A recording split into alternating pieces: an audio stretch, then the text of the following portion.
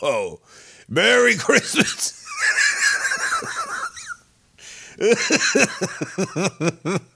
I wonder if I can get older and I just go like, what's that guy? Not Wendy the retard. Jeff the drunk. Yeah, he's got a crazy cough and he still smokes. Welcome to Awesome World, the Jason Ellis show without Kevin and Tully. This is Awesome World, Jason Ellis solo show. I don't know why I'm telling you that, because you're on it. But just in case you're on it and you're like, hey, what is this? Because that could happen. You guys could, not. I don't want to just generalize, but somebody could definitely hit me up and go, what's this? Because it's all new. And who knows, man? Maybe this won't be forever, but I like doing a one-man show. I got to do stuff, got to think of things. What's going on? You know, a lot of people don't know that turtles shit their dick out. Shit like that. Got to stay busy and keep informed while giving information. Did you know that Tony Robbins, the guy, the big head guy with the teeth, I saw a thing because I follow Russell Brand. Hello. Oh, fuck Katy Perry. And I'm Russell Brand. Did you know that jiu-jitsu is like a metaphor for fuck off, you hippie? You know? Fucking everything is a metaphor because I am an interesting person when I speak. So I have, which just sounds like me, but he's probably better. He's actually, yeah. But what, you know what? Maybe not. Whatever. I'll tell you who's better at jiu-jitsu. Fucking metaphor. Fucking crumpets. These fucking nuts, son. Fucking, you will be choked shitless. I explained to my son the other day that people get out of line. You choke them out and you take their pants. And then they wake up with no pants. And there's nothing worse than waking up naked and not knowing where your pants are. So let that be a lesson. I thought that was a good lesson for my son. Because I remember my dad told me once, he told me and my friend James, somebody was talking shit or whatever, and we were like, this guy's crazy or whatever. He's like, you know, if you want to win a fight, someone starts talking shit, you go, listen here, cunt, you fucking sick of living? And we were like, whoa, that is a good one. But yeah, I remember when he told us that, I was like, whoa, my dad is crazy. That was like it sounded like he'd said it before. Anyway, so I was thinking, I wrote down something to be honest, and I only want to share it here with my wife and whoever listens to this podcast. But my goal in this podcast world, now that things have changed dramatically, and also knowing that people have lost their jobs, this is why it's hard for me to admit this, but you know, everybody's taken a hit. All kinds of people have taken all kinds of hits and will continue to take swift knees to the nuts or the vag, because I heard it hurts as much. I don't think it hurts as much, but I heard it hurts. Katie? I don't know that I've ever received a swift kick to the vag, so I really can't say. I can imagine. Women are so much more polite when it comes to that, because I bet you a lot of women haven't been kicked in the cunt, like, swiftly, you know? Mm-hmm. Every dude's been kicked in the balls. What's up with that? I think it's because it's just so well known that they're like a really vulnerable, sensitive area. Yeah. I think the cunt can take a little more impact, you know? No, so you're American. Stop saying that. It's inappropriate. I apologize, listeners. She is a vulgar woman, is she not? Very offensive at times. Once saw her fuck a koala with a frozen lizard. True story. She used to sell them. Anyway, I want to be rich enough to go on a tropical vacation. And that is pathetic. Wait, what? Is Bucky here? I'm admitting somebody Yes, we're into going to have a the- guest. the This is chat. awesome. Good. I'll get back to that embarrassing thing because you get giddy. You get giddy, you get giddy when you're no. there and they give you like the flower umbrella thing. Mm-hmm. Wait, did you put the guitar in front of Bucky so I can't see No. Bucky? Yeah, you did. No. It's okay. I'll lean back. I'm I going can to see him. change the view if you just bear with me. He can see us. Oh, there you go. Hey, Bucky. Wait, he can't hear us yet. We'll figure that out in a second. It usually takes a second. I see Bucky pressing buttons. Gotcha. Oh, yeah. What's up, Yes. dude? What's up, Jason? Yes. All right. We did it. Welcome to the show, Bucky Lassick. We're doing this is the Awesome World show where I have no friends, but, you're on, so that kind of proves that to be bullshit. How are you? I've always wanted some alone time with you, buddy.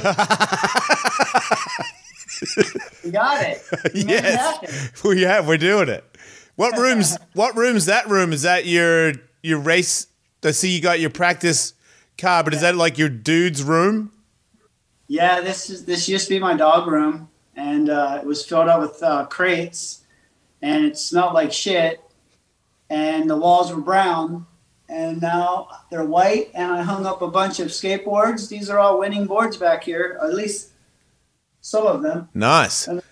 I have some racing stuff up, and yeah, my simulator. Okay. It's When you say dog room and it was completely full of cages and shit, were you a dog breeder or something? Like, how many dogs did you have? I mean, we rescue dogs, I guess, apparently. I would love to. I mean, because you have land, right? Yeah, we have some land. We just, one day, actually, I was in Australia once, in Bondi, and my wife was like, yeah, we're house sitting a puppy. I'm like, what? Yeah. I'm like, who house sits a puppy? Like, Oh, yeah. yeah. Yeah. And I was like, I'm pretty sure that you guys are trying to pull one over on me right now. No, I heard about it too. Yeah. Yeah, and you get to have the puppy for a while, and then then you give it to somebody when you find the right person. They called it something else. They called it fostering or something. Yeah. They called it like, it's kind of like a hold me over kind of thing, and I wasn't really buying it. And I was like, man, you guys are trying to pull my leg. But it's true. They pulled my leg, yeah. They got me. So you get them and then you don't give them to anybody, you keep them, is what happened?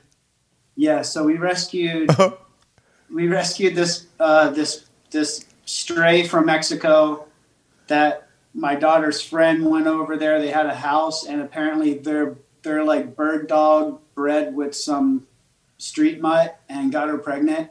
So Okay. they took the puppies, and we ended up with one. And then Buddha, who's a Tibetan Mastiff, we rescued him. That was actually on purpose. We saw him, and we were like, oh, we got to get him. He ended up biting me, so he sent him away for like 3 weeks to get trained. Well, how bad of a bite? Like he got onto you? Yeah, good. Oh, dude. Yeah. Now we know why he was kind of like up for adoption. Oh. But was then you not- took him to somebody that helped him recover from doing stuff like that? Yeah, we took him to this guy. He's an ex-military guy. Yeah. And I guess he kind of like broke him. But he Like- did, though. It fixed him. For us, but Yeah. he's still a savage. Like if Right. you come to the door, or, like you're at the fence, he just wants to eat you, and Right. he probably will. So how many dogs do you have now? We have 4. 4. My daughter's house sitting a dog as we speak right now. Nice. And does that mean that that's another dog that just lives at your house until it dies? Well, the latest is that the owners are away due to COVID, and they can't come home. So Oh, we've had okay. them for like 2 months now. Okay. Actually, no, it's been longer than that. Probably a half. I think we've had it for a half a year. Have you ever had a dog that lives with you and you don't really like that dog? You kind of like become one with them all, like as they come in, you kind of learn their ways and you learn to kind of accept their flaws and just kind of love them for what they are, kind of like as you do with your friends. How much of an adjustment is that when they first move in to you appreciating them for the, the fucktard that they are? It's just a matter of time and how long it takes for Buddha not to want to eat them. Wait, who's Buddha? Buddha's the big Oh, savage. Buddha's okay. Yeah. So he keeps everybody in line, kind of. Yeah, he's the one that we kind of have to work around. Like if someone comes in the house, Buddha has to be either locked up outside or. Oh shit! Yeah, he's bit T-Mag, he's bit Cookie. He bit Tony Magnuson. I like your dog. Yeah, he bit Neil Hendricks. I really like your dog. He bit. Sorry. He bit my uncle. I think your uncle's probably a nice guy, but I don't know. It's bad. Like, it's a bad judge. Like if you're lining up those two, and then your uncle got hit, maybe your uncle's kind of an asshole. My uncle's kind of like this, he's kind of like he's a nice guy, but like you can tell he's a bit shady. He didn't bite Magnuson on the fingers that he has missing. Like that'd be scary, right? If it was on the hand that he had the fingers missing.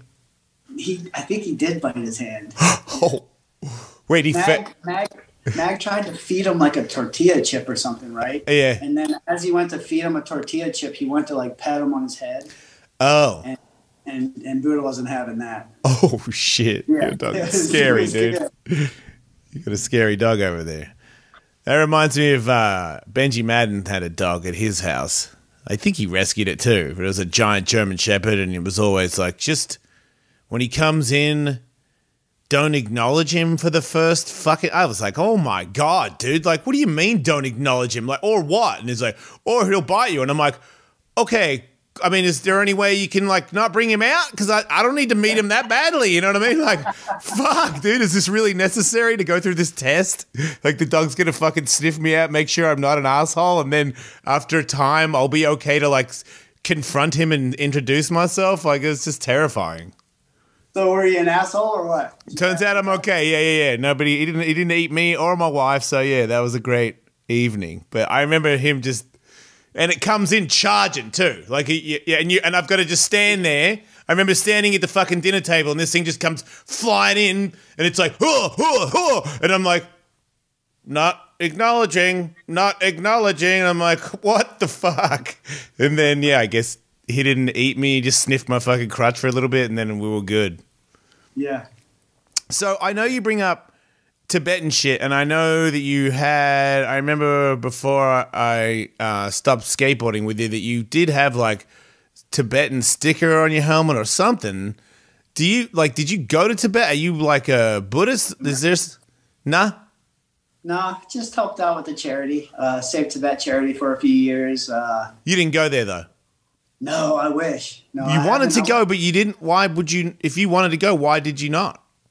Well, I want to go to Tibet. I wasn't a big fan of going to China at the time. Yeah. But there was a contest where one of the kids were skating one of my Save Tibet boards. Yeah. And I think they made him either cover up they covered up the graphic with the stickers. Yeah. And then there was another little lady that worked for the contest, and she came to the States, and she had heard that I was a Tibet supporter, and she hated my guts, and she's never met me just because of that.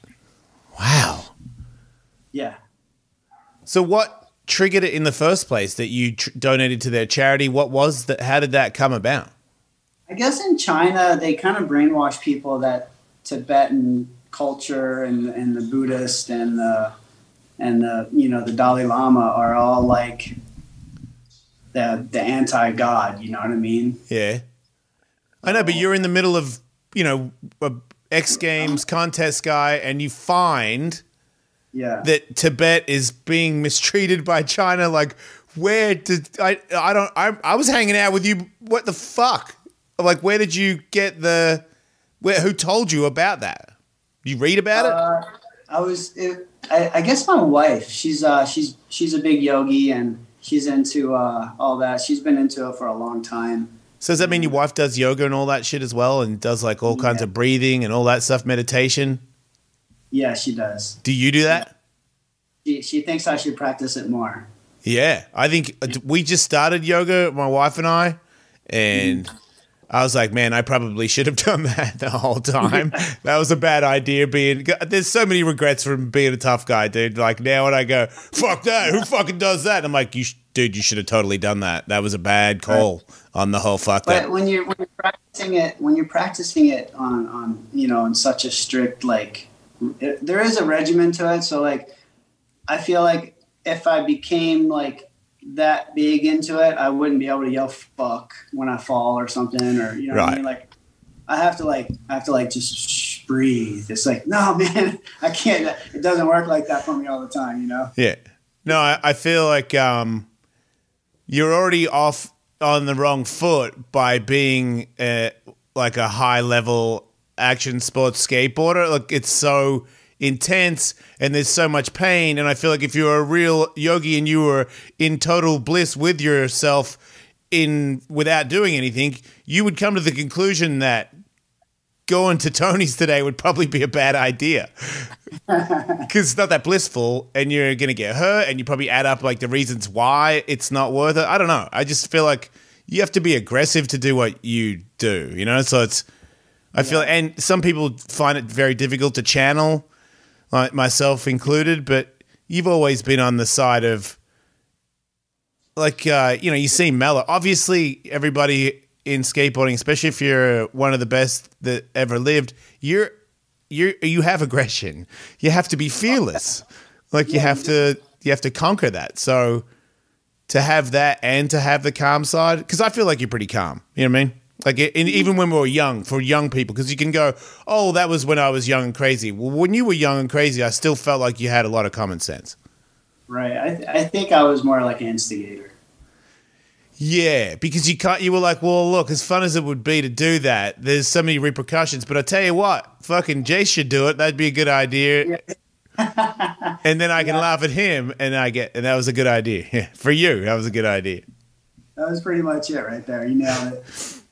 It's funny how because I also know that there was a different way to drink, like we'd go drinking and I would be fucking hammered straight away. Like I don't sip anything. You went big, dude. You went big.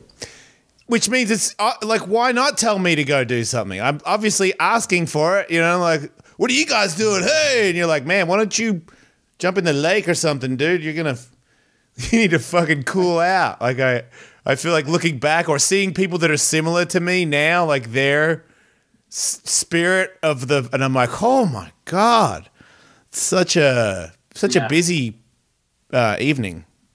You had no gradual volume. It was just like, bing, just pin, just straight 11. Oh shit. So you've been sober for a while now, right? Not really. I mean, I had a couple of spurts, but I think I quit drinking about not that long ago, only a couple of months. Okay, but you've calmed down from. I definitely calmed down over the years, but then even the drinking became, it's to the point now where my diet is becoming apparent that because I like sugar because I don't fucking drink anymore, but it upsets my tummy and it makes me not sleep as much, and I need my sleep to get through the day the next day. So now I'm like, fuck, I feel like I'm like this. I never did research. I never thought about longevity. I just didn't think I was going to be around long enough. I thought investing in that, I would end up dying and go, why did you do any of that? You weren't even around long enough to give a shit. So I look at it now where I used to prep for doing something in the morning, but I never thought of prepping before I went to bed to get a good sleep. I just never thought, like, when you pass out, and that's when you get your fucking, your realm, you know what I mean? You wake up and fucking you're good. Not knowing that, like, there's things I could eat before or things I couldn't eat before that will get me another hour, that would give me this much more in my day. And then adding up whether that's worth it. Because there was a time there where you could tell me that and I'd say, yeah, it's still not worth it to me. I'm just going to get shit-faced and do some coke and, I can be all bitter about the world tomorrow. But now, it's even food. Like I'm even contemplating the last frontier of what I would call like adult addiction. You know what I mean? Like eat some cakes. Yeah. I'm like, man, not even cakes. What's your weight? What's your weight coming in these days compared to like when you were skating? Well, I remember I did that interview because I didn't know how much I weighed until Salman Agar brought it up because he was a heavy guy, and I did an interview. I think it was in Thrasher, and it said 220. The proof's in the pudding, and I remember fuckhead freaking out, going, "You're not 220," and I'm like, "What's 220?" He's like, "You are," and I'm like, "What are you talking about?" And Salman's like, "It says in the thing. Are you really 220?" And I'm like, "I guess so, yeah, man." And he's like, Really? Yeah, he had a big deal about it because I guess he wasn't 220 and he thought it was bullshit that I was heavier than him. And I'm like, I don't know, man. I guess if you think that's heavy, then yes, I am that. And then from MMA, then, to make weight, you're like 185. But I've always walked around at like 215, something like that when I've been in MMA shape. Yeah. So now I'm about that. If I don't train, I 220 it, but I like 220, 215, float around there. That's not bad. It is on the big side though for. Yeah, I am thick and I am heavy for just like whatever I'm made of, Like I've got thicker legs and shit. So even when I thin out, Yeah. I might look like I'm, 150, but I'm not. I'm 180. I've noticed the girth on me. Like I feel like my liver got heavier, or my my midsection just got Really? girthier. Really? Like I'm not like big, but like I'm still 165. But like back in the day, I was like when I was racing cars and stuff, I was 145 about 6 years ago. Wow. Wait, 20 pounds? Yeah, How'd you do that? I was just on it, like diet wise. Oh, okay. You were trying to do that. Yeah. Skating every day. Like it was crazy. 145, 155, I would range, but 145 was definitely the lowest, and it was pretty crazy. Yeah, that is really light. Because what are you, like 5'10" or something? Yeah, I'm 5'10", 165 now. I got the COVID girth going right now. Oh, because you're not skating as much, or you're not getting out there as much? Yeah. I mean, I am. I'm still like 3 times a week, at the least, But Yeah. it's like I'm not putting in like the 5-hour sessions, I'm like. And is that because of COVID or because you're getting older? I think it's just because there's no contest, It's not like I'm. Oh, okay. You don't have to put in the work.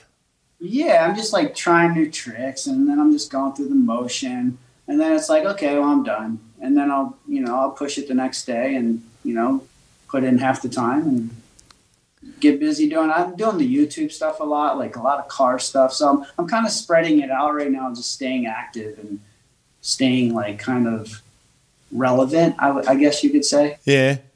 Since What there's is no skateboard contest? is that the like when skateboard contests go back to contests? You think that's next year or this year? What do you think? They're saying this year, probably like mid-year, mid to end of the year. I just got notification about a contest coming up in October, possibly.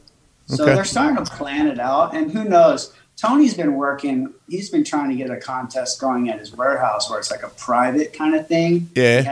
He had that best trick contest. That's right.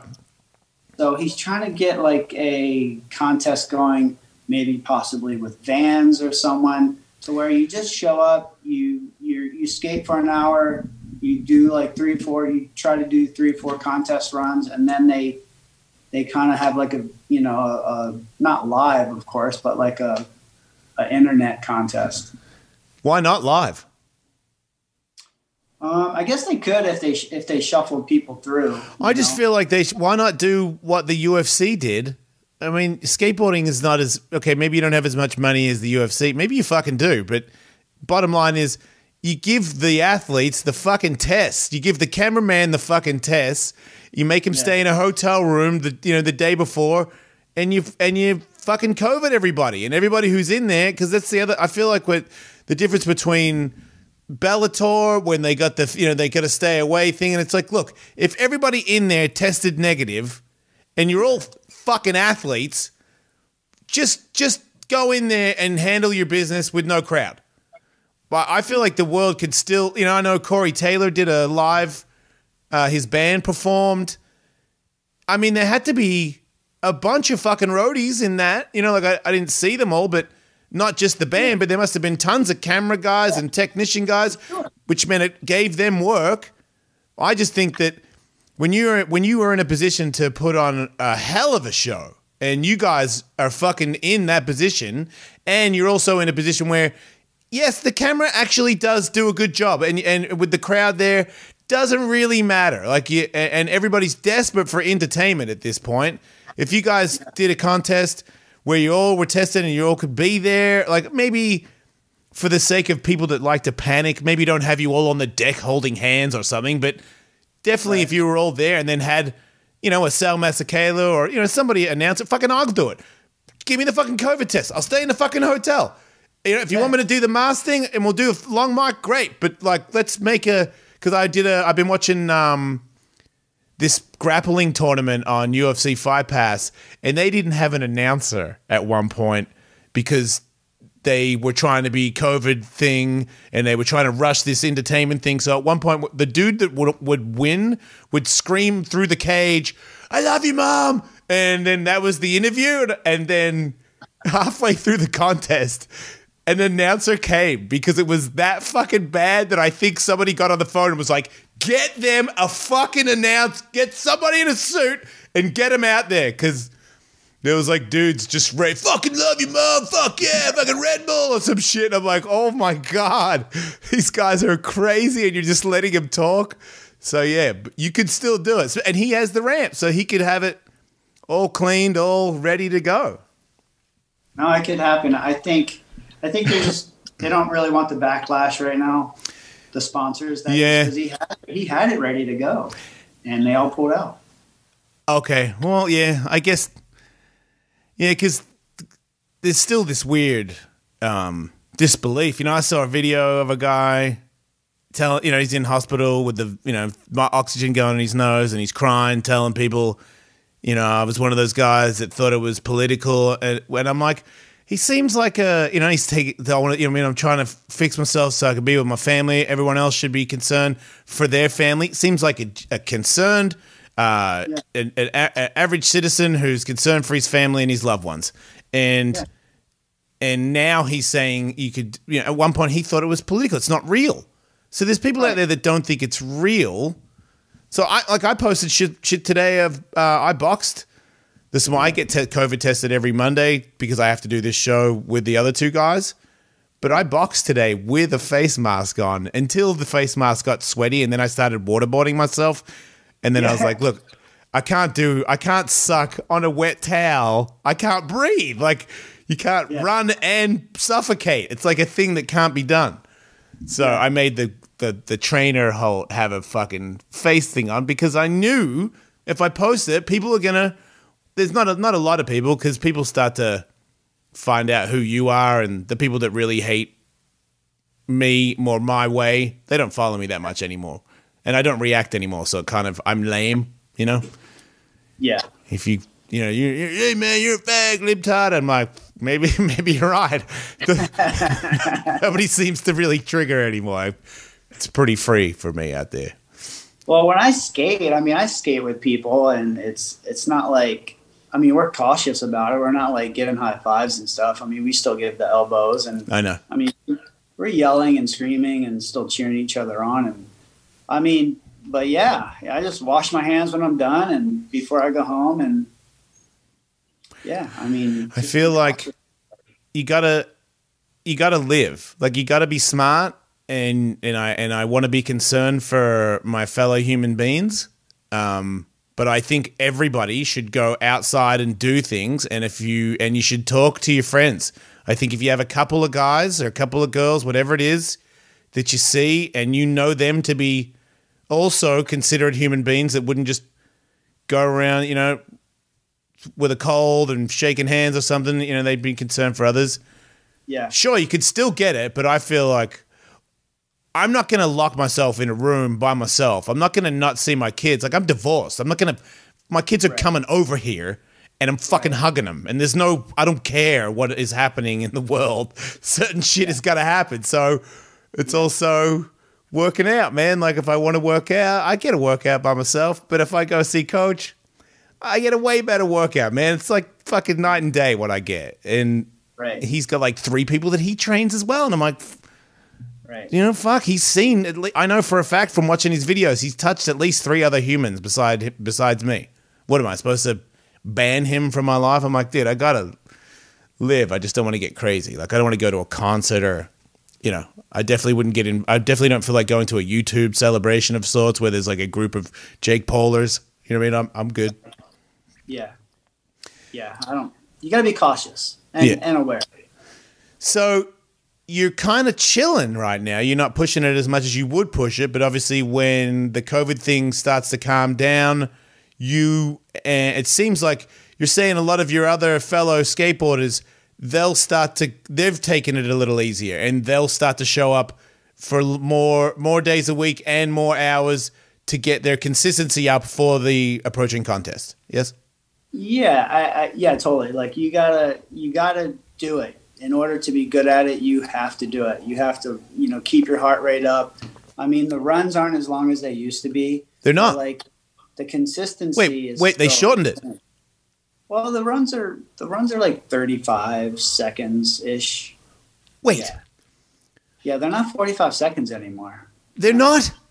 No, they cut out like a lot of the fun, like, so no more like. No grinds. Not setups, but like, yeah, you gotta hit the shit, like, and get in and get out. Like, man. Yeah. Boy, did I get in. Like, it became spin the win, That's when it became spin the win. It was just like, kind of like, dang, there's no one doing inverts or lip tricks or Lincoln stuff like that. Like, there's no style. It's all just like. See, that's weird, because coming from you, I was like, yeah, I agree to that, because I can't fucking spin to win. So that kind of fucking sealed my fate. But you can. But you don't really. I just want to know, when someone who can spin, it's not that enjoyable, is it? Even for you. No, not unless you're doing it like Mitchie, where you're like hucking some switch 5s and like, like Giorgio used to do, like Ali Bindi 5s and. Yeah. But like when you're going melon 5, Indy 5, Stalefish 5, tail grab 5, it's like, come on, man! Like, do something that looks good and just not on paper good. Mind you, when you bring up those guys, I mean, to me, those guys are a little bit more athletical than I am. But the big Indy 5, because at one point I was like, I know how I could win a contest, but I got a fucking 70% chance of being unconscious and going to hospital. Because I knew I was like, I got a couple of big 5s, and if I make all the rest of it. But I just knew the 2 5s that I had, I've only made one of them. And the other one I knew, because I knew I was like, you might make it, but you're probably going to get knocked out. Like, you're kind of leaning off. You're never really on it right. You know what I mean? I was like, it's not going to work. But like those tricks, those ones, even for good guys, you are going to make a mistake every now and then. And those ones are pretty, like, it seems like an ambulance, or you got to. Sevens are pretty gnarly. Any flip trick 5 is still pretty gnarly. Right, because you could just over rotate and then it's your footing might not be there, but you're still going to try to make it. Right. So when it comes, go ahead. We should. Oh, don't bring me in. You've had some interest in spinning a 5 lately, right? I've heard some. Yeah, I talked to Danny, and obviously. Being let go from SiriusXM and being in the podcast world, I'm free on Thursday and Friday. I don't do stuff, so I could go down there, and I'm in the middle of organizing a podcast.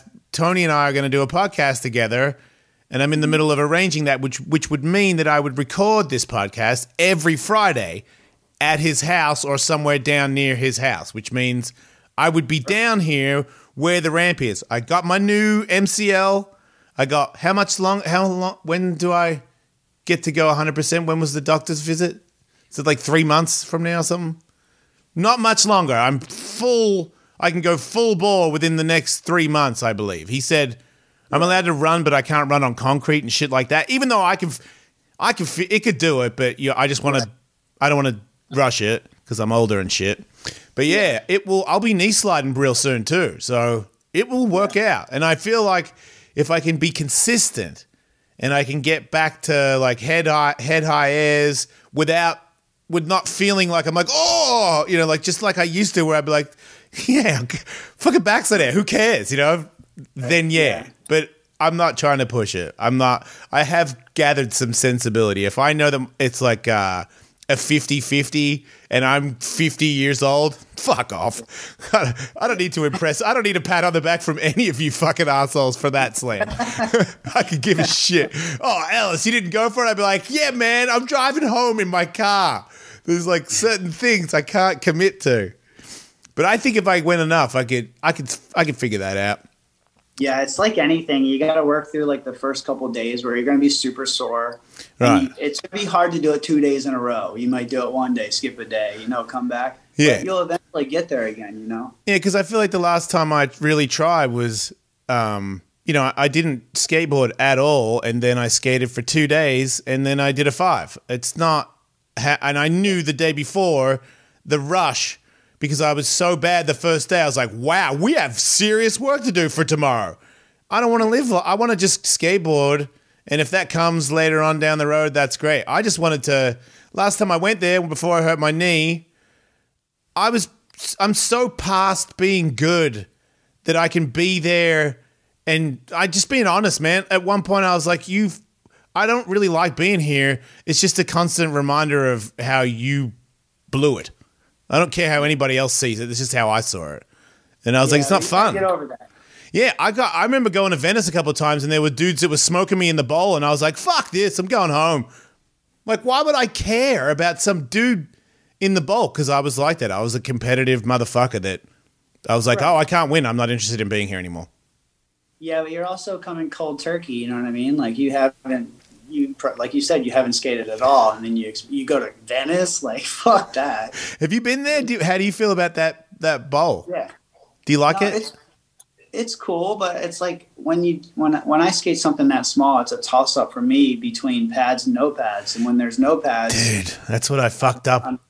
I'm sore the next day from running out, and I don't skate as good. But if I put pads on, it's like I feel ridiculous. See, that's what I felt.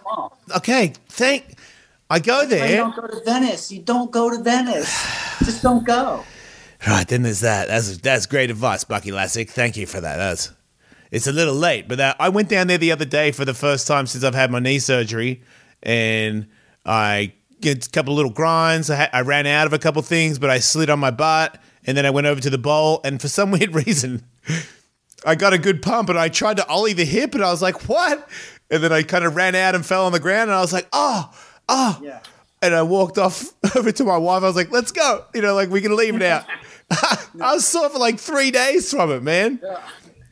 I was like this high. Next time you go to Venice, take your cruiser board. Cruise the bowl. Carve it. That's it. Right. Yeah, just carve it. Yeah. Don't take your vert board, that's for sure. You'll be bummed. That's what I did. Yeah. Yeah. Can't do it.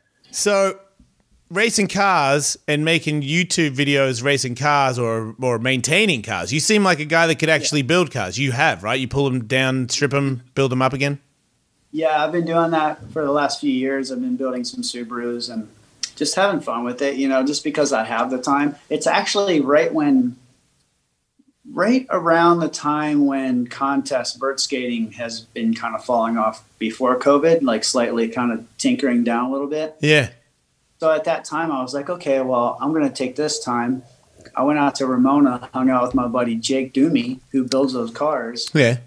All the old school stuff. And he has he has that vert ramp and everything. And I went out there and I was like, Jake, I want to start building this car. Do you, can I kind of build it here, because you have the spot. Yeah. And basically he was like, yeah, dude, bring it.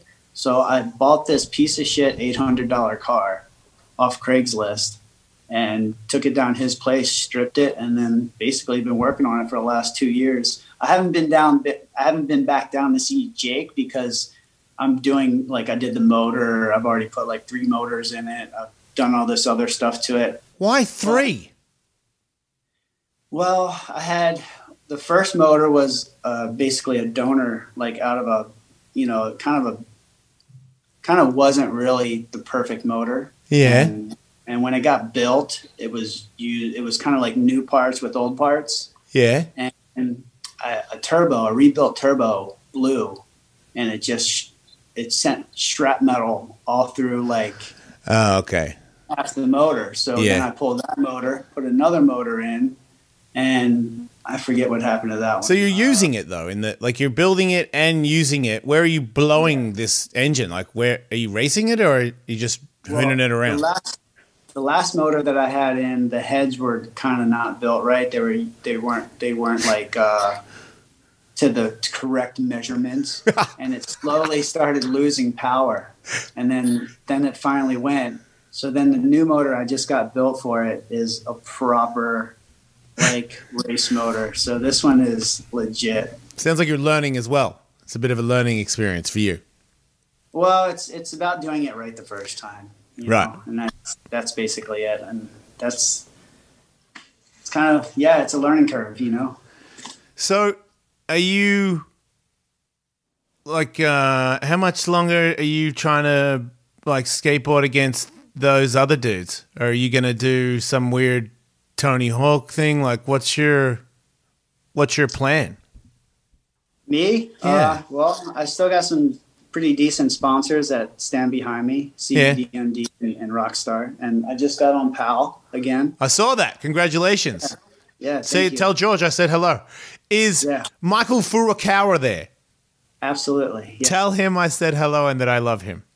Yeah, he's awesome. Yeah, I love him. He's a great man. One time I called him for boards, and he was like, well, he gave me this long story about COVID. Like, he was like, yeah, we don't really have anything. I can like sort through these boards we have, like their seconds, and then like we had like a 20-minute conversation. At the end of the conversation, he goes, well, I guess I really can't help you. And nothing I said kind of helped you, so I'm sorry. Holy shit. In true Michael fashion, though, he was just so like, well, I guess this conversation really didn't. So how does this turn out with you getting a pro model on PAL after that? Well, this was like a month ago. Wait. Yeah. No, they didn't have any boards. Like I just got these. This. Yeah. I just got this. Yeah. 2 weeks ago. So wait. It was supposed to come out before last Christmas. So but PAL, they don't have wood. PAL moved factories. So right after they moved factories or about to move factories, COVID hit. So they got screwed. And then finally they set up the new warehouse in Ventura, and they started making boards again. And I was like, so is my board finally going to come out? Oh, so at one point they could not build a skateboard. No. And no one could go in there to build the machine to build the skateboard. Nope. Fuck. Yeah, that's what happened. Man. But George is a survivor, man. Those guys, if anybody can fucking survive, it's PAL. Yeah. Those guys are fucking, absolutely. They've seen leaner years, that's for sure. They're super self-sufficient. They're making wheels. They literally have people working around the clock in like 2 or 3 different shifts, like 24 hours a day, pumping out wheels, and probably boards too. This is one of my new. This is actually a board that you should ride. You should give it to me. Yeah, because I've got my skateboard is Pierre Luc's. That looks fun, dude. This is one you need to ride. Right. What's the wheelbase on that bad boy? It's you. It's nice, good, because I don't even know numbers anymore. Just 15. Good. Then. I'll have a Bucky skateboard. Well, does it hold 220? Absolutely. Okay, because absolutely. That's the big key for me. Back in the day, I always remember was when skateboarding got lean and wheels got real small and skateboards got small. I remember when I was on Element, and I was like, you guys need to make me something, because right now I'm standing on the back bolts so that my tail doesn't snap off on a backslid because it was flexing out like so bad that I was like, you guys. And then Schmidt had the plies that were vertical instead of horizontal. What the fuck was that called? Oh yeah, remember that? Yeah, that's the boards I rode. When you see the ply, you could see when you looked at it from the side, the plywoods were like cardboard. Yeah, they're like cardboard, right? Like yes. Cardboard is Sideways ply. They're light something. Yeah, he had names for shit. Yeah. Hyper. Yeah. Yep. It was some hyperlight bullshit. It was something like that. Yeah. You know what it is. And it was pros got him too, because there was more work involved in it. So you had to be Featherlight. Who? Featherlight. Yes, they were Featherlights. This guy, Bucky Lasek, he knows his shit. Yeah. Yeah, I could ride a Featherlight for days. Those are great. They hold fat fuckers. It's fucking good shit. No, you'll like my shape though. It's good. It's 8.6 wide, 15-inch wheelbase, and it's for fatties. Yeah, that's me. I was saying my vert board that I have right now, I sanded the graphic. I had a PLG gave me. Who was he on? DKG. What, DKG skateboard or some shit? Yeah. I don't know what it was. He was on that or whatever, but he gave me one, and it had, for fat people, it had one of the plies was carbon fiber for fat people. Yeah. So it's held up, but I believe it is time for a change, and especially that now I'm going to be first of all. Ride that?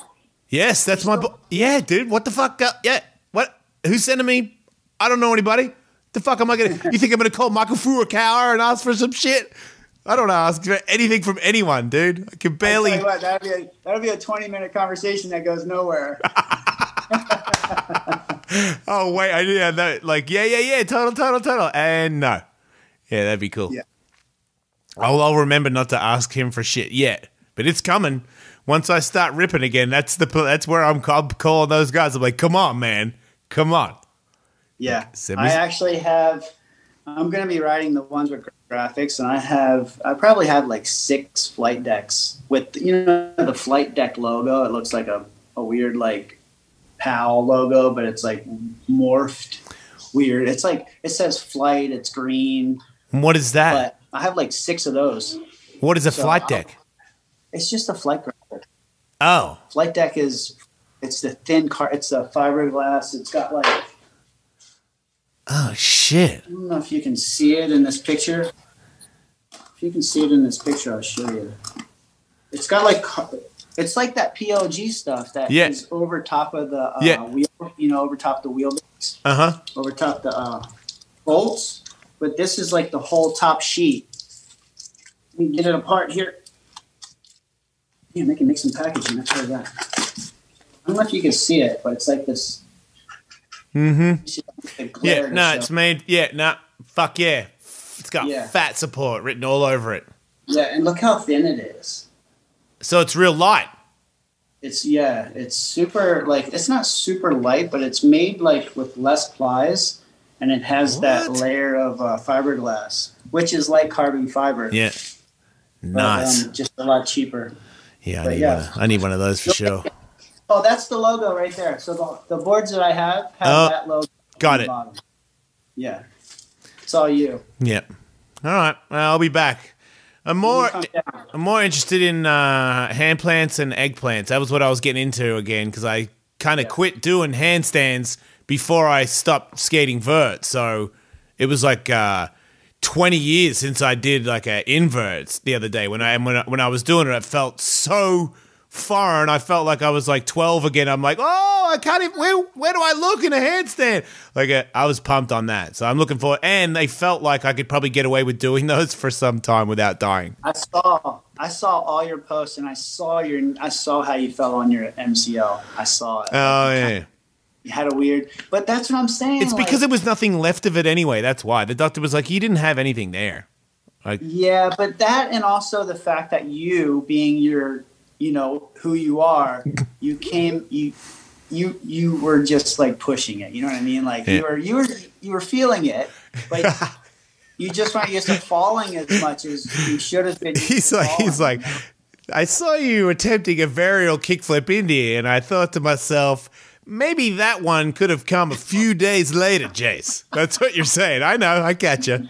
Yep. I got a little giddy, and I was like, man, fucking whoop, yeah. And then I was, nah. Yeah, I fucked up. Yeah. But I'm glad I did because I didn't tell anybody. Dude, the first 2 days, just knee sliding, and I was taking it real easy the first 2 days. I could barely walk, dude. I was on ice all night back at the house, and then I basically spent all night getting ready to go back to the ramp with Tony for another hour before I hurt my knee. And I'm like, man, I told Katie, because I went to Colombia to get stem cells, and they said, we can fix your left knee, but your right knee, you've got like 1.5 ligaments left, and you're going to have to get a knee surgery or you'll end up facing a knee replacement. So I was telling her before I blew my knee out, the night before, I was like, man, when we get back, I'm probably going to have to unfortunately do that MRI and get that surgery. And then the next day it snapped off. So it was coming. And then when I went there and did the MRI and got the surgery, he said, I don't understand how you were doing anything athletical. He's like, you got one ligament left and it's stretched the fuck out. So how is that? I don't even know how. He's like, man, when this thing heals, you're going to be so much, because I can already tell you used to have that wobble thing. I remember Tom Boyle and I both had, and I think it's got something to do with being heavy, dude, in skateboarding. Yeah, no, we all have it. I have it. I have both my knees. They wobble, right? They rock in there. Yeah, since they put that new MCL in there, it doesn't rock. It's stuck in there. And that already just feels good, man. I hated that. I was like, man, I don't really feel like... It'll most likely rock again. Oh, yeah. But Come on, Killjoy. Maybe it won't. Maybe this is it. Maybe this is the fix. God damn it. Don't ruin it for me. Just because your shit fucking click-clanks, don't fucking try to get me to hang out with you, you fucking... Wait, your knees are that fucked and you still skate that well? How the fuck? I used to get knee surgery every year. I used to get scoped at the end of every year. There was a time when I had both my knees scoped at the same time. Like, I had Barry Zaritsky carrying me around my house for like a week. Dude, that's not cool. And then he rehabilitated me for a month. And it was to the point where, like, I'd hear this knock on my bedroom door. Well, at least he knocked. Yeah, he knocked. Buck, it's Barry. You up? No, it's Barry. That shit just came up. It's like Barry. When you said it's Barry, that shit just sent a chill down my spine, dude. Because I remember in the middle of the night hearing it's just Barry, and because that means a fucking like multiple bags of ice are coming for you in the middle of the night, dude. Aloe shots, dude. 6 a.m. Aloe shots, like straight like goo with a little bit of water, and it was to the point. What's so crazy is you're talking about a guy. People that don't know this guy.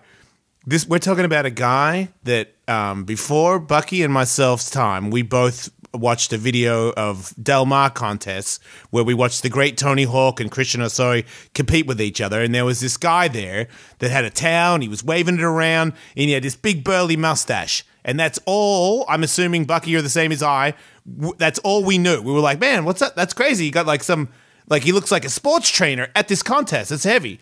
Then it turns out he's a great friend of Tony's, and he has been since that era. And then when we did the Tony Hawk tour, he got Barry Zaritsky to be the athlete, strength and whatever it is, like the athlete's. What is he? What was he? What would you call it? He's a trainer. He's the athlete. Okay, so he's a trainer who I love this man, and anyone who doesn't love this man just means they have a black heart because he's a lovable man. There's nothing in him that isn't straight up kindness. But he is crazy, dude. He is crazy, and he's not always right. And and you're like the highest level of athlete, and he's like, you got to have because he lives by ice, and he'll ice if you get a cut, if you get a burn, he's icing it. Doesn't matter what it is. You could get snake bite. He's fucking icing it. He's on the ice. He's very hard on that. And he's not going to get any supplements, right? He gives you natural stuff, correct? No, straight up aloe in a shot glass. 6 a.m. in the morning, knocking. Buck, it's Barry. You up? I'm like, no, Barry, I'm not up. Leave. Leave me alone. And it was like to the point where I was taking it like, like gross. But yeah, Barry hasn't cut that damn mustache probably since the 70s. Like that thing is like just like. Yeah, it's ferocious. Yeah. That's his mustache. Yeah, it's offensive. It's just like. And it gets in food. It gets in his beer because he drinks Coors Lights all the time, and it's like the Coors Light foam gets in his weird like tarantula mustache, and I'm not. He lives in the Bahamas, right? Yeah. He lives in the Bahamas. I think he lives by himself. I don't know. He might be gay. I don't know what he is. He's definitely a mystery to me. But I think he goes fishing and he drinks Coors Lights, right? Fishing, Coors Light, and then when Tony calls, that's it. Yeah, he definitely hasn't been to any kind of schooling probably since like he got his athletic training license back in 62. Yep. Yeah, he's good though. Like he definitely he's old school, you know, like he's definitely the rad thing about him is that when a new guy would come into, you know, training or whatever, Barry was all like he was very like open, you know, but he was good like with the icing. Like his ice stripping, like to this day I swear by it. Me like, too. You know, hey, you get on your back, you put your legs in the air and he takes bags of ice and he just strips your legs for like 25 minutes. I remember him doing that for me in Mega Amp contest at X Games, and I could tell immediately. I would ask for it before my ride because when I would go down the big roller coaster roll in, I would feel less weight on me. Like he gave me more strength in my legs. Like if I was going to squat in a fucking lifting contest, I would be like, motherfuckers, get over here and do this icing thing because it makes you stronger. No, I back it 100%. I don't see that many people doing it. Because it sucks. It's like an ice bath, basically. Yeah, and they suck. It's funny because I just did my ice bath today. I did one yesterday. I've got like a freezer out in the backyard, and it is colder now because I'm near the water. It's so pathetic to bitch about cold, but it definitely makes it harder for me want to get in there. And I'm not training as much, so I'm not as sore. But I saw a video yesterday of Tony Robbins, you know, the big head guy.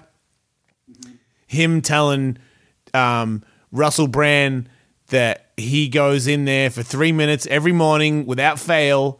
There's no discussion about it, whether it's a good day or a bad day. He gets in. He's like, besides the health benefits, I get in there because it's mental toughness. It prepares me for the day because no matter what, I get in there, and no matter what's happening today, I'm getting through it. And I was like, fuck, it's so stupid. Because I know I bought a fucking ice plunge. Don't tell me what a ice plunge does. I know what it does. But when he said every day, because I know from having fight camps, I'll use it more often. And I've told people, if you do it every day, it's not as much fun. It changes shit. If you do it like when you're real sore after a hard workout, it's exhilarating. You face your fears. You go through it. You're like, oh my God, I'm so cold. I can't believe I'm going to make it. And then you make it. Do it in the next day, and then do it the next day, and then do it the next day where you're bored, you're sick of this, there's no fucking adrenaline, you know it's going to suck, you're like already feel cold before you get in there. Like but when he said that, I'm like, man, that is my new... I knew today I didn't want to get in. I'm like, every day, that's it. I'm going in. I don't care. I have to now. Here's something for you, Jason. Take this into consideration, everyone out there. If you don't have access to an ice bath and you don't want to fill a tub up every day with ice and do that, cold showers every day. Like Aubrey Marcus talks about it. More to you. I can't do it personally. I won't even get in that shit until it's fucking scalding hot. But cold showers, it's amazing. It's like a coffee for your body. I'm glad you mentioned that because Aubrey Marcus talks about how you can do it where the easy way to time it, if anyone's listening and they are interested in, as Bucky said, don't want to buy a fucking freezer to chill yourself. Yeah. If you have the shower on dead cold and you keep it on until you stop doing the breathing of a cold person, because that, you don't worry about timer, don't look at your phone or whatever it is until you stop going. You got to get your breathing down to normal. That means that you have cooled your core down. And it really is, it's like, maybe the scientists are lying, but I'm one of those guys that goes with those guys. And they're saying there's crazy benefits from it. Crazy, like live longer benefits. Not just, I'm not sore anymore, like real shit. Yeah, that and ice, and that not ice water, but lemon water in the morning, first thing, cold shower. Like you can't beat that. So what other recovery shit do you do? Because you just seem like a guy that is sore and older and nothing has changed. You just keep going, right? I'm sore. I feel it in my hips. I think all the motion, but I've stretched my whole career. Like before yoga and all that stuff, I was always stretching. I feel it in my hips. I think that's the problem area. Like when I get up in the morning, I can't, like if I put socks on or slippers, I can't even lift my foot up to my hand. Like I have to bend down to it. That's how bad my hips are. But then later it warms up. Yeah, it totally warms up. Yeah. Like it's hip flexors. That's what it is. Okay. I have like the hip flexors, and I think because of COVID mainly, I feel like I don't go and see my chiropractor, and I'm not getting 2 massages a month minimum. Yeah, is like massages and chiropractor is, I swear by it. Yeah, I haven't been to one in months. Right, because on that, So your shit's slipping out of place, and you're not getting it put back in. It's out of whack, and it's starting to move in different ways. It's not free. You know what I mean? So I'm bound up. Like my hips are bound up for sure. Do you do acupuncture? No. Who's going to do it? Like, I mean, before the COVID thing, did you do that? Only like serious injuries. Like when I had like muscle spasms, lower back. Yeah, totally. So how do you, now that there's no contest, you got your regular salary from skateboarding. Are you making money from motorsports? I was, not so much now. Now it's more just like I'm struggling as far as like making money motorsports wise. Like I plan on racing a full season and rally next year or this year. And, it's just finding, sponsor money to help me at least race. It's not paying the bills, but at least it's paying for racing. If you race rally, is that like a global thing or an American version? It's American version. Yeah. But that's ARA. Still all around America though, right? Yeah, it's all over the U.S. And that's basically what I'm looking to do this year. The Rallycross, Nitro is doing Rallycross, but like they already have like their drivers. It's not that many cars, so there's not many opportunities to get a seat. So what's Rallycross? Who are the drivers? If you don't Rallycross, like as far as like Subaru goes, they have Chris Atkinson and they have Patrick Sindel, Travis Pastrana, and then usually they have like a paid seat possibly if someone pays for it. But like Ford is not really doing it, but they have Ken Block who will probably jump in like an older car with Steve Arpin. And then there's Volkswagen's out, so no Tanner Faust. Oh, Scott Speed with Subaru. I forgot to say that. Why is Volkswagen out? Because of the pandemic? Like budget-wise or something? They got out basically because the Beetle was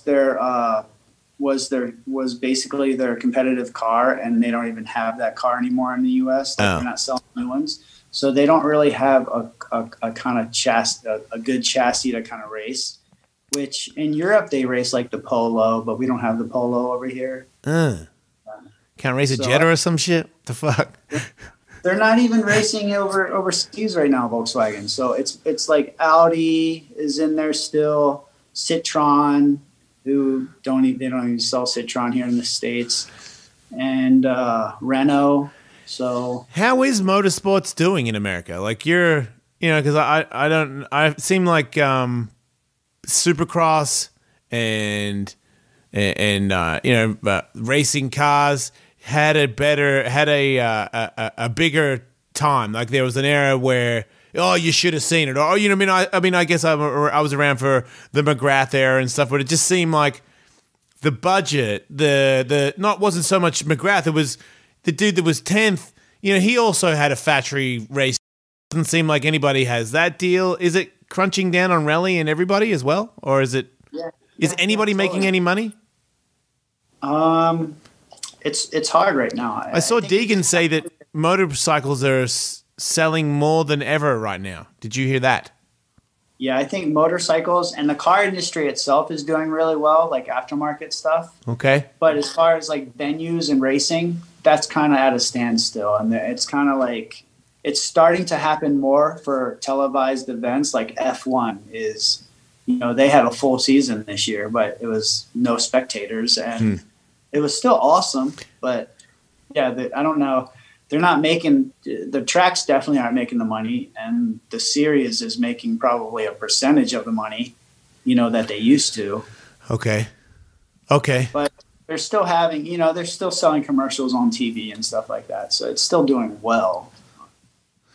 I just wonder when I hear things like that, I think to myself, well, then where is that money? Because there's still millions of us looking for entertainment and watching, I don't know, whatever it is you're into, music, video, fucking sport. It's just a weird thing to know iRacing, that's what, yeah. Is that doing big things? Yeah. Dude, there's full-on sponsored drivers in iRacing. Like, okay, are those sponsored drivers, if they got in a car, could they do laps?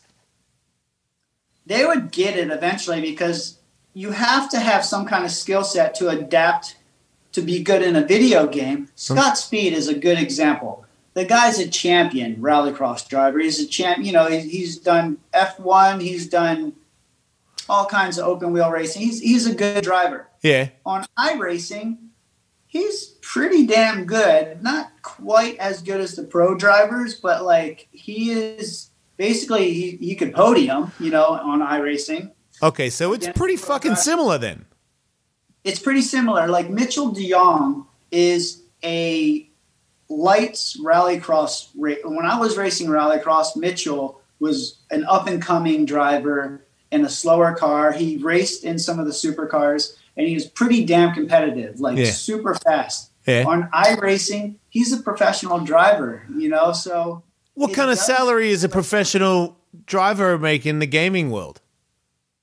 He actually started driving when he wasn't basically the same situation as me, where I'm not able to get a seat and get paid for racing. He went to iRacing well before COVID hit. Like he was already super, super good on this simulator. Yeah. So when everything kind of shifted, he was already doing good. When everything shifted to these simulators, he was freaking ahead of the pack. And he was... Like, he's sponsored by Subaru and, like, all these other... Wait, he's sponsored by Subaru on the game? Yeah. Yeah. Whoa. It's insane. How much money? Come on, give me... is it his job? I don't know. Yeah, it's his job. So it's probably pretty decent. Probably pretty decent, yeah. Like... Man, I stop shitting on my son for playing video games so much. Yeah, right? I got to get him a simulator. He's got to pitch in on this shit. What's up, man? Fucking doesn't grow on trees. I asked them if either one of them could be a doctor, so that I could just go over to their house and get an MRI or an X-ray, and that they could just do the procedure real quick because I don't have time for these other shitheads. My daughter was like, "I'm bad at school, Dad, like you. Like I'm not going to be a doctor," and I'm like, "Cool, well, that's great." Tiger doesn't want to do it either. Maybe it could be a sim doctor, like... Ooh, that could happen. Some kind of game where you could be like a video game doctor. Tiger he's putting in real work. I'm like kind of worried about him, but I'm also like, wow, that's a lot of... You're really dedicated. I can kind of appreciate that. Because it seems like he'll play some car game where he'll do his car up and make it look like it's a super expensive car, and then the other person will trade their car for his car, and they'll find out that it's a piece of shit and that he got a really good car, and then he'll block them. Yeah. Yeah. I'm like, wow, that's high-level stuff you're doing there. Not even sure if that's illegal. Good for you. So, you got family and you got a turtle. How many turtles do you have? And do they like your turtle? I have 4 tortoises. My bad. Tortoise, Yeah. my bad. I've already fucked up. You got 4 tortoises. Yeah. Plural. And how many, like, how old are these fuckers? Because they live a long time, right? Yeah. One, I rescue those as well. Like when people, I help rehome them, I should say. And then the ones that are bigger, I tend to keep. Because they always seem to come to me. Like when they get big, they're like, "Oh, I got this tortoise. I live in a freaking apartment, and he's getting so big that he's no longer able to live in my garage." I'm like, "What? Why would you even get a freaking sulcata tortoise living in an apartment?" And there's people out there breeding them in freaking pet stores, selling them for $80. They're this big when you get them, and then they get 200 pounds and live 100 years. And that's when I get a call. And you got your new pro model has these fuckers on there. You love these bastards. So how'd you find, like, do they talk? Are they fun pets? I love it. I love all creatures, man. I'm like, but I can't, it's like sometimes when I look at a snake, I can't see if he likes me or not. Can you tell in a tortoise? Yeah, I have a long backstory. Like I grew up in Florida. Yeah. I grew up in Baltimore, moved to Florida, lived on an island. So I had all kinds of turtles. I was basically 10 to 12 years old. I lived on an island with no friends. All I had was a fishing boat, and I collected turtles at the time. So when I moved back to Baltimore, I had a bunch of box turtles. The ones you see in the forest. Yeah. Then I kind of got out of it for a little while. Someone came and stole all my turtles. I had like 9 of them. So they're gone. And then I just said, fuck it. I started skating, riding bikes and all that stuff. So when I moved out to California, I got some property, and my wife's friend found a tortoise, a sulcata. It was probably about that big. And at the time I had the bowl, I had the big property. Yeah. I was like, all right, I'm going to build him a pen. So I built him a pen in our garden. 1 tortoise turned into 3 tortoises. I posted some stuff on social media. People are like, "Oh, I have this tortoise, that I need a home for, and blah, blah, blah, lives on a concrete pad." I'm like, "Ooh, all right, I'll take him in." Took him in, kept him for like a year and a half. The owner then moved to another house, and they're like, "Oh, it's not like I would ever take him back, but like, if you're ever looking to get rid of him, I'll take him back." And I was like, dude, I'm like, "It's your tortoise, take it." And I was like, fine, gave it back to her. She's like, long story short, blah, blah, blah. She wanted to give it back to me a year and a half later. I was like, let me know if you can't find a home for it. I'll help it. Man. And then my UPS truck driver comes to my house. He's like, "Yeah, they found this tortoise down the road. It was walking up the pathway down. Some lady's looking out her kitchen, sees this tortoise." I'm like, "Okay, well, let me know." A week goes by. I'm like, "Did they find a home for it?" They're like, "No, she has it in her chicken pen." I'm like, "All right, bring it over." I went, picked it up, got it. That's Dino. I've had Dino for a few years. He's about. It's hard to tell because they grow different, Yeah. But he's probably about a little under 100 pounds, and I'd say he's 15, 18 years old. Yeah. So I had Dino for a few years, moved around, moved from the bowl, moved to this new house, post stuff on social media of, feeding my tortoises and stuff. And then this other guy's like, "Well, I have this tortoise. He's 25 and he lives in a yard as big as this room." And I'm like, "Oh, dude, let me know if you can't find a home for him. I'll help you." Say that a lot, huh? A little while later, you can't find a home for him. I help him. I built a little spot out here because the males can't be together. They freaking fight, and it's like MMA for tortoises. It's insane. Like literally, they just joust each other until they flip over, and then they push them over again. Then they joust, push over. It's all day long. So I built like separate pens. So that's Wilbur. So Wilbur's 25 when I got him. I've had him for a year, so he's 26 now. So I have 4. I still have 2 of the original ones. I rehomed one of my other ones because this little old lady was looking for one. I was like, "Look, if you need help, let me know. Here's one. Dude, I give this lady one of my tortoises. A week later, she's posting on social media. She got 2 more. I'm like, what are you doing? They don't need buddies. You know what I mean? They don't like each other. They don't get along. Like once they get like over this big, that's when you can tell their gender.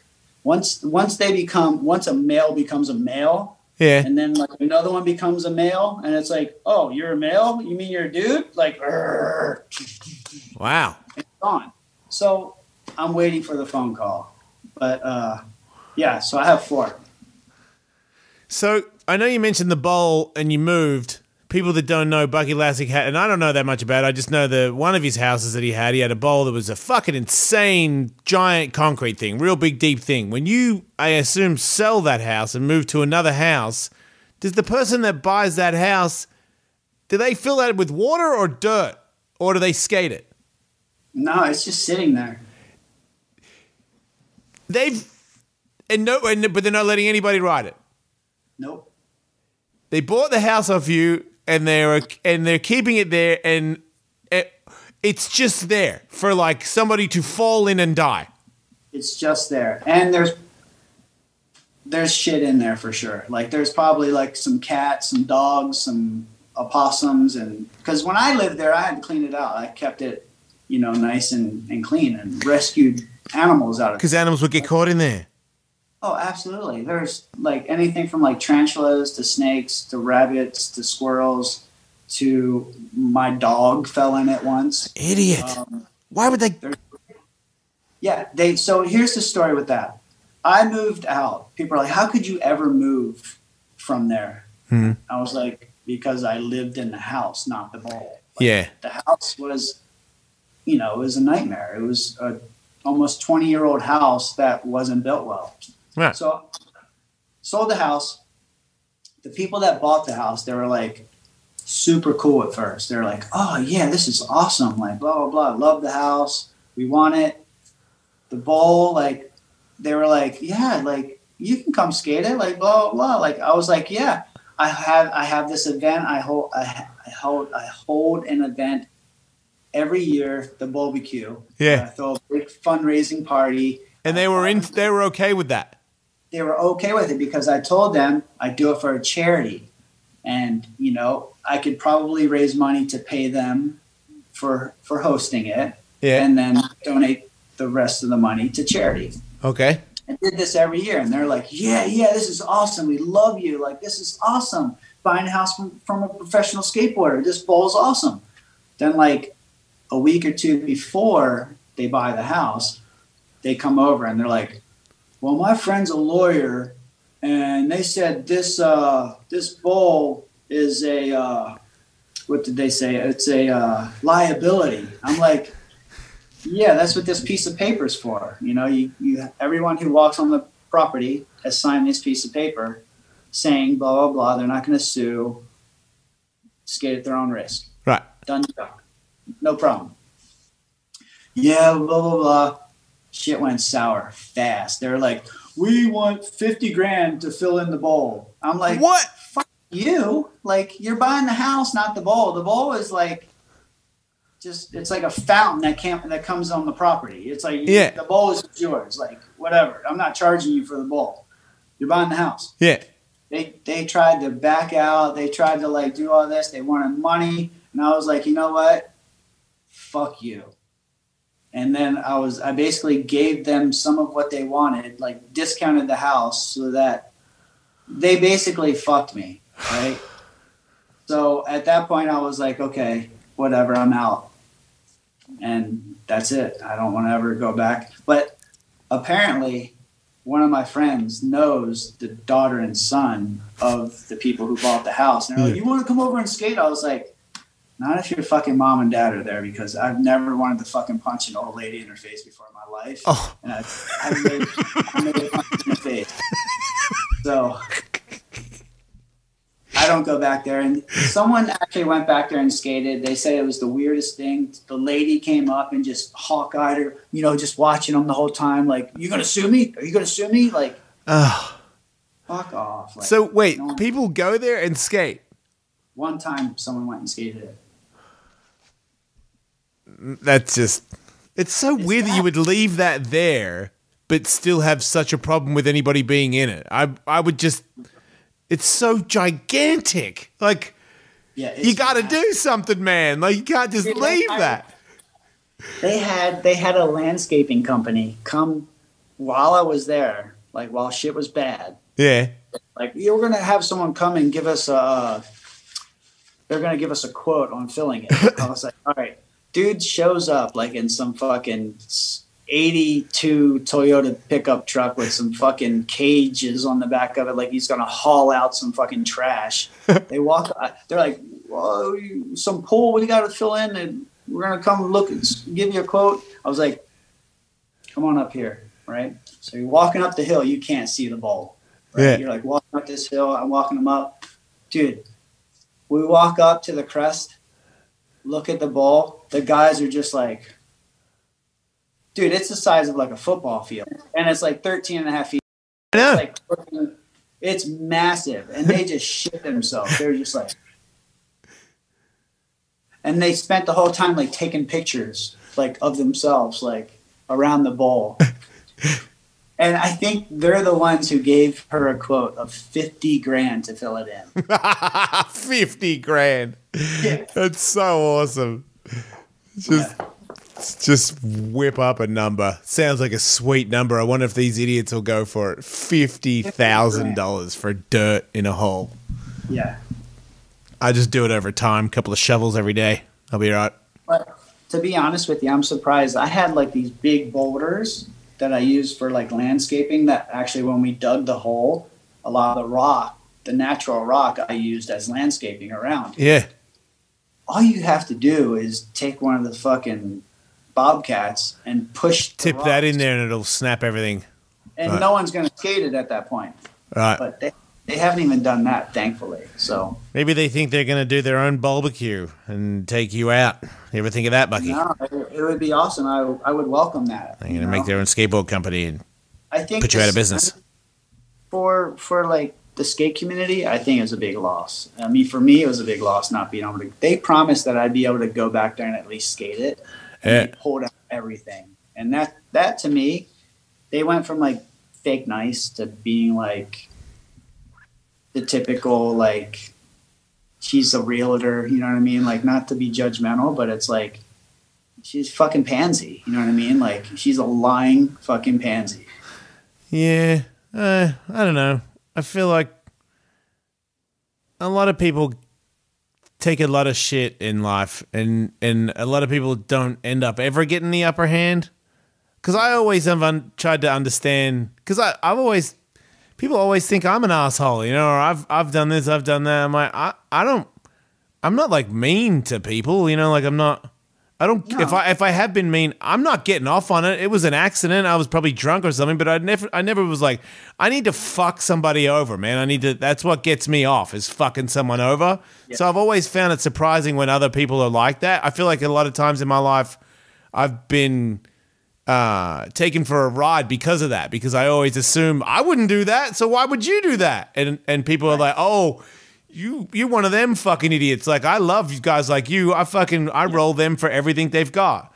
But I still, because I don't get as angry as those people, because I know that in your life, you've lost so many times and you've never come up to the point where if there's an opportunity for you to come up, you will do it at all costs and you won't even feel bad about it because you've just you see yourself as the guy that always loses. That's just the only way I can figure out why you would take somebody for a ride.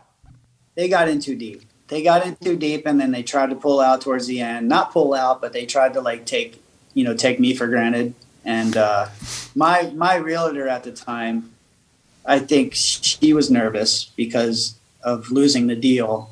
And she didn't fight for us as much as I think she should have. And then it just became, I became real bitter over the whole thing just because I think it was really lame for them to kind of come at me so late in the game over what they were coming at me with, you know. Have you contemplated making another one? No, dude, Bob's house is like 10 minutes away. Mancha's vert ramp's like another 4 minutes from Whose? there. Mancha. You know Mancha? He has the green gator skins ramp in his backyard. Oh, is it little? Brazilian guy. It's a little ramp, right? It's smaller. It's like 11-foot tranny, 2 feet of vert, I think. Oh, okay. I must have seen it. I follow everybody. Yeah, you've seen it. It's green. It's the only green vert ramp. Yeah, I've seen it. Got palm trees around it and stuff. You skate with Cookie Head Jenkins skates still? I skated with Cookie yesterday. I saw that. And he's always over. Actually, we were talking about COVID and like being weird about like being around people who are around other people a lot. Yeah. And I just cut Cookie off. He used to come over and spend the night at the house and just kind of like, hey, I'm in the area. I'm like, you were just in. He's a little too social. I'll see you tomorrow at the ramp. I know, dude. I feel like you at the ramp, like you're next to each other. It's not the same, dude. But if you're inside with somebody, if he's got it, he's giving it to you. Yeah, and he was telling us he was with his buddy, one of his partners, and he's like, yeah, his dad got it, and now he thinks he has it. I'm like, weren't you just fucking up there a week ago? Like, yeah. I'm like, yeah, that's cool. Yeah. Yeah, I did Be Real's podcast the other day, so I went to their studio and smoked more marijuana than you're supposed to, but I trained for it, so I was okay. But holy shit, those guys. I mean, I guess they do it so that you say after you've gone there that nobody smokes more weed than them. Maybe there's a... But it's... I smoke weed all day, dude, and the first 2 joints, they give you joints to start the show because you don't want to pass them around. You get your own joints. Right. So I'm fucking... The first couple I'm like... You know, and I'm like... Man, that is some fucking strong shit. You know what I mean? I could taste it in my mouth. I'm like, man, that is... You guys have some great marijuana. You know what I mean? And then like maybe an hour in, I'm smoking this second one, and I'm like... And Be Real's talking to me, and I'm like... And then all of a sudden I'm like, man, I didn't even hear what you said. And I'm looking right at your face. I'm like... And then I said to myself, fuck, Jason, you got to really focus right now. You are high as fuck. And that doesn't usually happen to me. So I don't know what they do. But, man, their weed is insane, dude. They probably got the Mecca weed. They got you the shit with, like, tobacco. It's all balled up. And dude, I thought for a second, I told my wife, I was drinking it. They gave me a bottle of water, and I was like, man, I wonder if they put shit in the water. Because I'm so high. It's just 2 joints. I smoke 2 joints all the time. I'm fucking nailed to the wall in this. And then one guy next to me, he smoked as many joints as me, and he had a dab bong, and he's ripping the dab bong. But they don't say a lot, dude, because they're so high. Like a couple of guys are just like, yeah.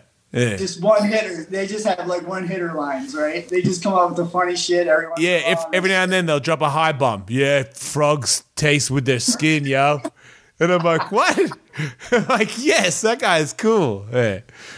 But I was saying, when I saw Be Real in the studio, he's like, hey, and Be Real's trying to be nice, man. You know, I lost my job and I'm trying to get into podcasting. And Be Real's like, fucking, you come on my podcast anytime, homie, and I'll come on yours whenever you need me. Because he's that kind of guy. He's one of those guys, dude. I know I'm not like a musician or whatever, but I know enough fucking dickheads I met a lot of dickheads in my life. That dude, when he's your friend, he's your fucking friend. Like, doesn't matter what happens in your career, he's your fucking guy. And if you need him, he's there, which means I have to do the same for this man because he is a great man. So when I go in there, he's like, hey, and I'm like, hey, and he's like, and I'm like, oh, fuck, we're doing it. Like, we're going to fucking shake. I'm like, okay, fuck. I hope Be Real doesn't have it. Like, but I also, like, because my guys that I do a show with, Tully and Kevin, they're paranoid. But Kevin's really paranoid, and Tully's right with him, and they rightfully so. You know, they're like, we really just want to get this vaccine before we talk to anybody. And I'm like, look, I agree, but there's, like I said, with the kids thing, my kids I'm seeing my kids and I'm going to see my boxing coach. And if Be Real has me on, I'm going to go. Guess what? If Bert Kreischer says, can I go on the podcast tomorrow? Guess who's driving to Bert Kreischer's house? I'm trying to make it here. And if I get COVID in the middle of trying to make it, that's an okay thing for me. I don't have any old people around me. I think I'm pretty fit. That's what I was gonna say. Like, yeah, that's what I was gonna say. I mean, if you're younger, you're gonna be aware. Like, you're Tolly and your buddies there. Like, they're aware. You know what I mean? It's not like if you start feeling some kind of weird reaction or you feeling a little off, you're gonna be honest, and you're definitely not gonna go see your grandmom or whoever. You know what I mean? Like, you're gonna be aware, and you're gonna. We have to get tested every Monday, Bucky. Yeah. That's the show. The other guys on the show would be happy if it was every week. So I was like, okay, if that's what makes you happy, then we can do it that way. So that's what we do. It does work a little bit because I got to admit, like after seeing all those guys in that room and seeing how much weed they smoke, I was like, I don't know how many times they wash their hands. They might forget they have hands. Yeah. And I was like, man, I got a test today and I'm negative. I'm like, all right. Probably it was good that I got it. I'm glad I got it. It wasn't a bad idea. So what else do? You got your kids. Are they grow? Did one leave? Because I know Devin's like 20 something, right? 21? Yeah. Devin is 23. Holy shit. Yeah, 23. Paris is 20. Okay. That's what it is. And Tenzin's 13. Okay. So the 23-year-old, she's kind of like living with her boyfriend off and on here and back at his house, which is his mom's house. Okay. She's going through like hair school. She's about to take her, what do you call that? Her finals or whatever. Yeah, I know what it is. I know the word. I don't know the word, but I know what you're going to say. Yeah, so she does that and then she can be a full-on hairdresser, right?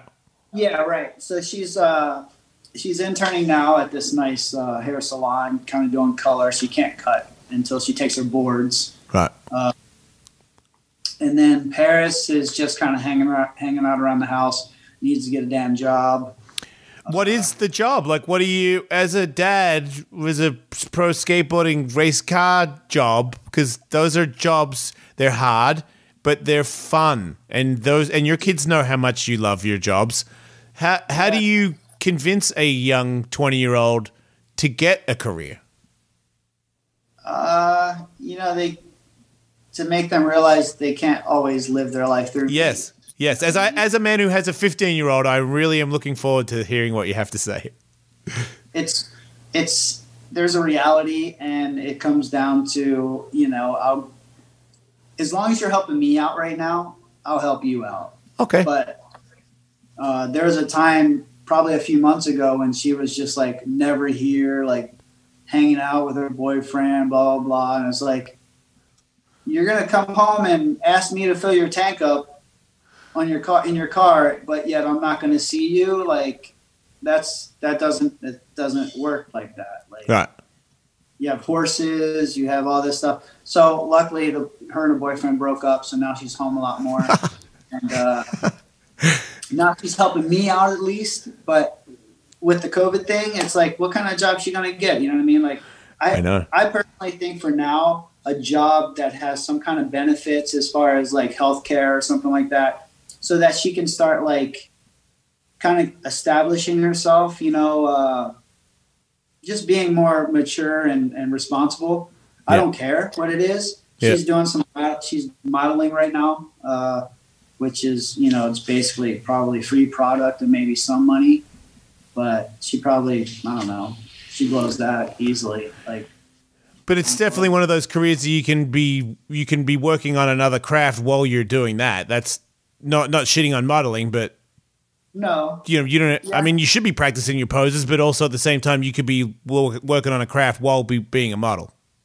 Right. Like with my 13-year-old, she's all into anime and drawing and stuff. And I'm like, I'm doing a lot of YouTube stuff right now. So why don't you help or at least learn how to edit?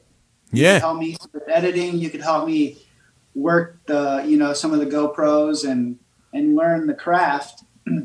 Because damn, if you can't make some money aside from working for me, you could go and you could start doing social media stuff. You could work with companies, maybe some companies that I know, Right. and start doing social media for them and doing like content, because that's pretty much where it's going. You know what I mean? Like, Yep. You look at like Hoonigan and Race Service and all these companies out there who are doing like all these videos for these manufacturers and corporations, and it's like they all started holding GoPros.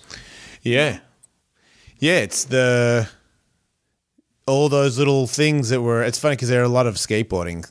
You know, we've been there for a long time, and it seems like some of that stuff is.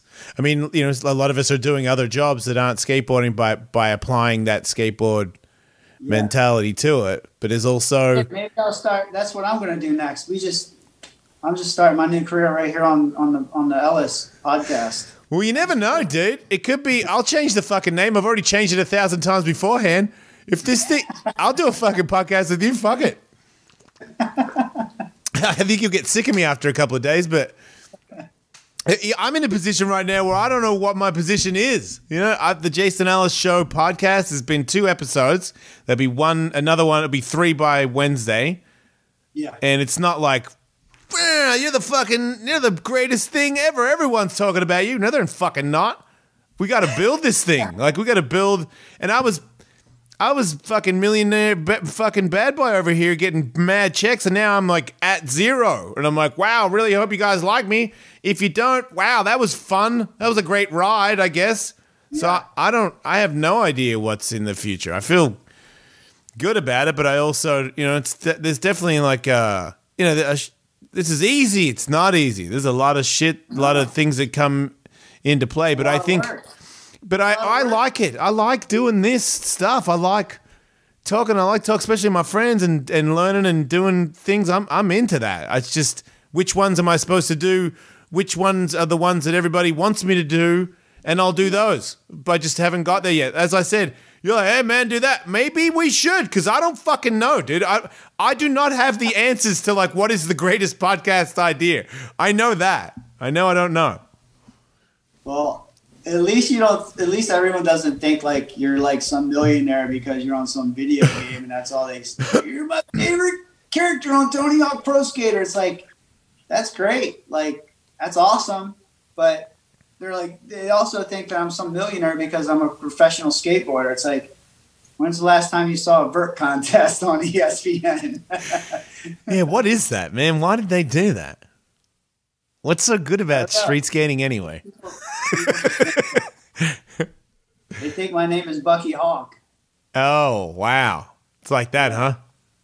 Yeah, I don't know. I'm a character on someone else's video game. You know what I mean? Like, I have a good ass character. Thanks. Like, I put a lot of time into it, but it's like I don't get the same check Tony gets. Yeah. Yeah, but you do good though, right? We used to do good. You don't do good? Okay. We do okay, but we not like we used to. Dude, the first couple games I was on, it was like banging. Wow. Yeah, like banging, like wow, sick.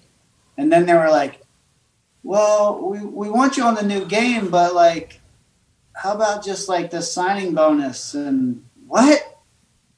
You want to pay for my groceries and gas money compared to like this house? What was sick when it was sick? 6 figures. Fucking hell. Yeah, banging.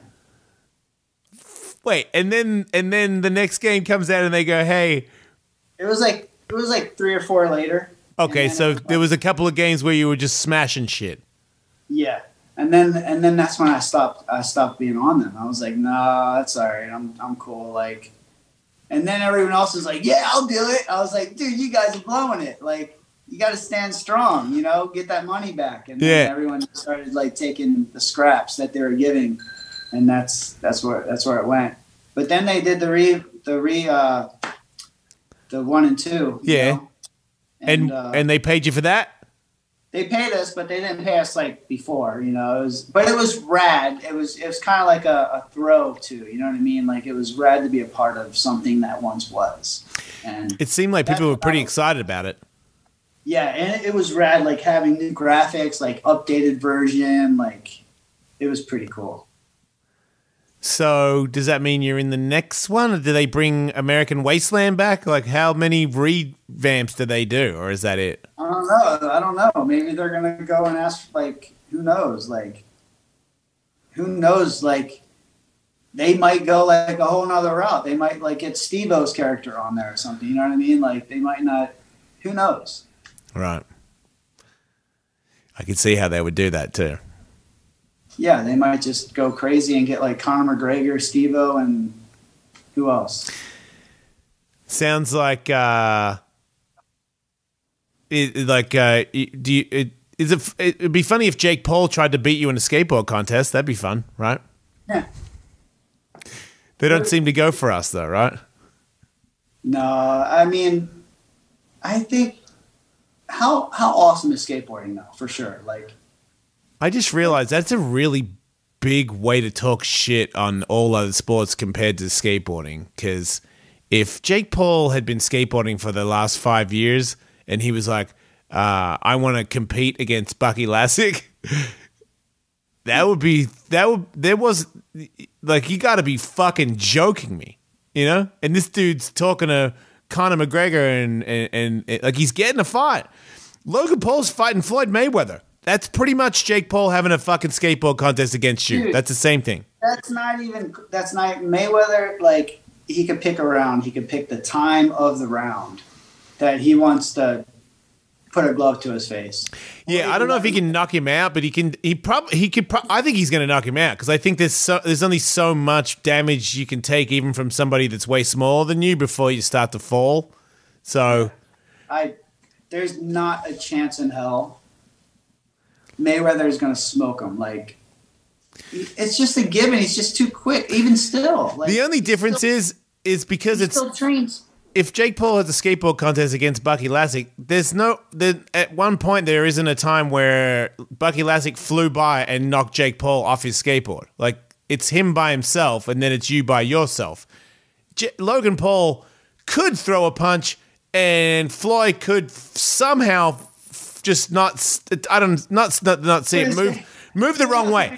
Yeah, I don't know, but let's say one accidentally brushed him. Yeah, I know, dude. Look, as a guy that boxes all the time, I've boxed little guys, dude. Little guys. That doesn't mean it's easy. It's an easy night for me. If they're good, it just means it's a humiliating night for you because they just keep moving, and every time you keep going to where they are, they punch you in the face and then move again. So you just keep meeting them for a punch in the face. That's all that happens when you fight little guys that are better than you. That they just keep moving around you, and you keep trying to find them and get punched.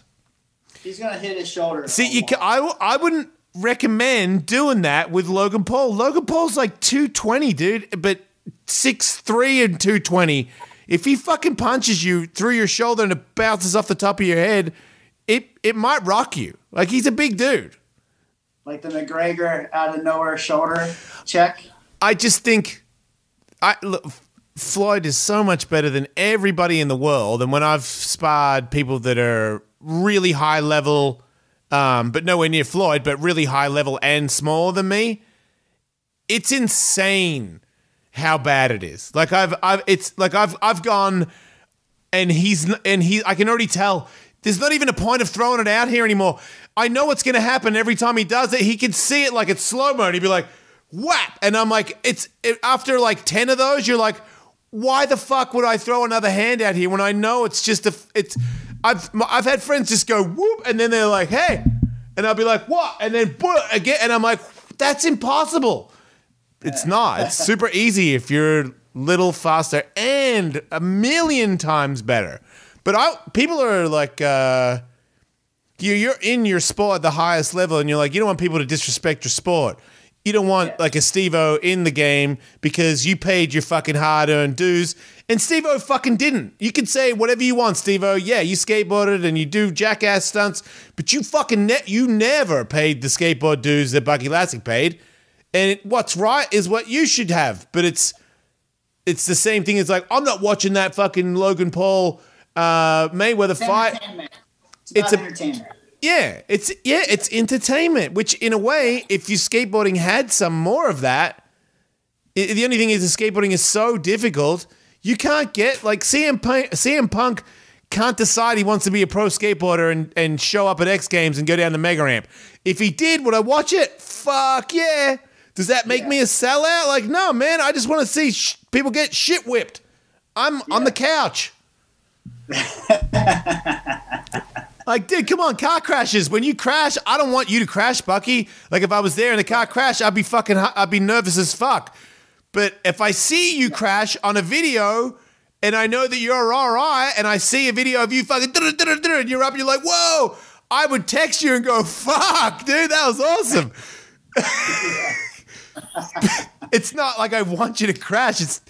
It's fucking entertainment, man. Like Ken Block, if I see a video of him eating shit, I love it. I'm like, hell yeah, Ken. You mad man. You're like in your 50s and you're ragdolling yourself down some street. That's awesome. So I like it, but I don't. I also, because I was worse than you. I was more hardcore than you. I could not stand anybody who didn't pay their dues. Yeah. Being in our shit. Like, I used to vibe Sal, and Sal was my friend, and I was being mean to him on behalf of Danny and Colin because they were like, this guy doesn't fucking skate. And I'm like, I know, right? But I was like, he's a nice guy. But my brain was so perplexed because I was like, fuck it. But I was also like, he's a nice guy. I'm confused. I want to be a dick, but I feel like I should just be his friend. So I'm glad I chose that. Have you spoken to Danny lately? Danny? Yes. Here and there. Yeah, here and there. Yeah, I spoke to him the other day. I'm going to have him on the show real soon. We're going to talk a little bit more before we have him on, but he needs some friends. He needs to... Have you watched Cobra Kai? Yes, dude, don't... Wait. Yes. God, don't do it. And see, you can't...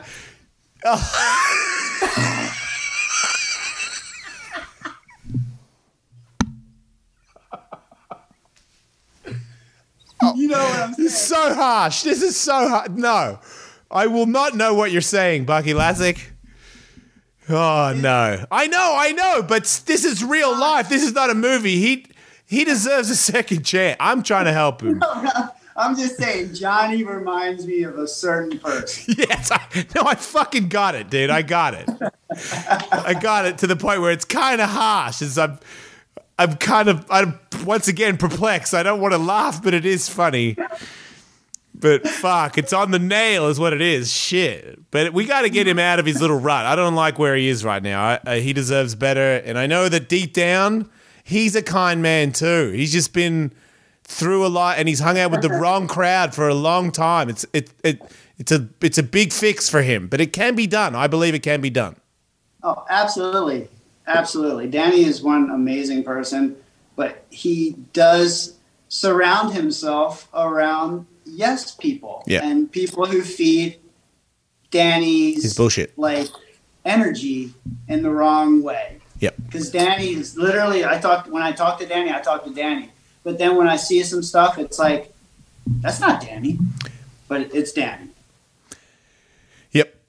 Yeah, the last time I spoke to him, I felt that a lot had changed in his life and that he was willing to admit his faults and look for a way to fix them. And I caught sincerity in his voice. I believed that he was serious.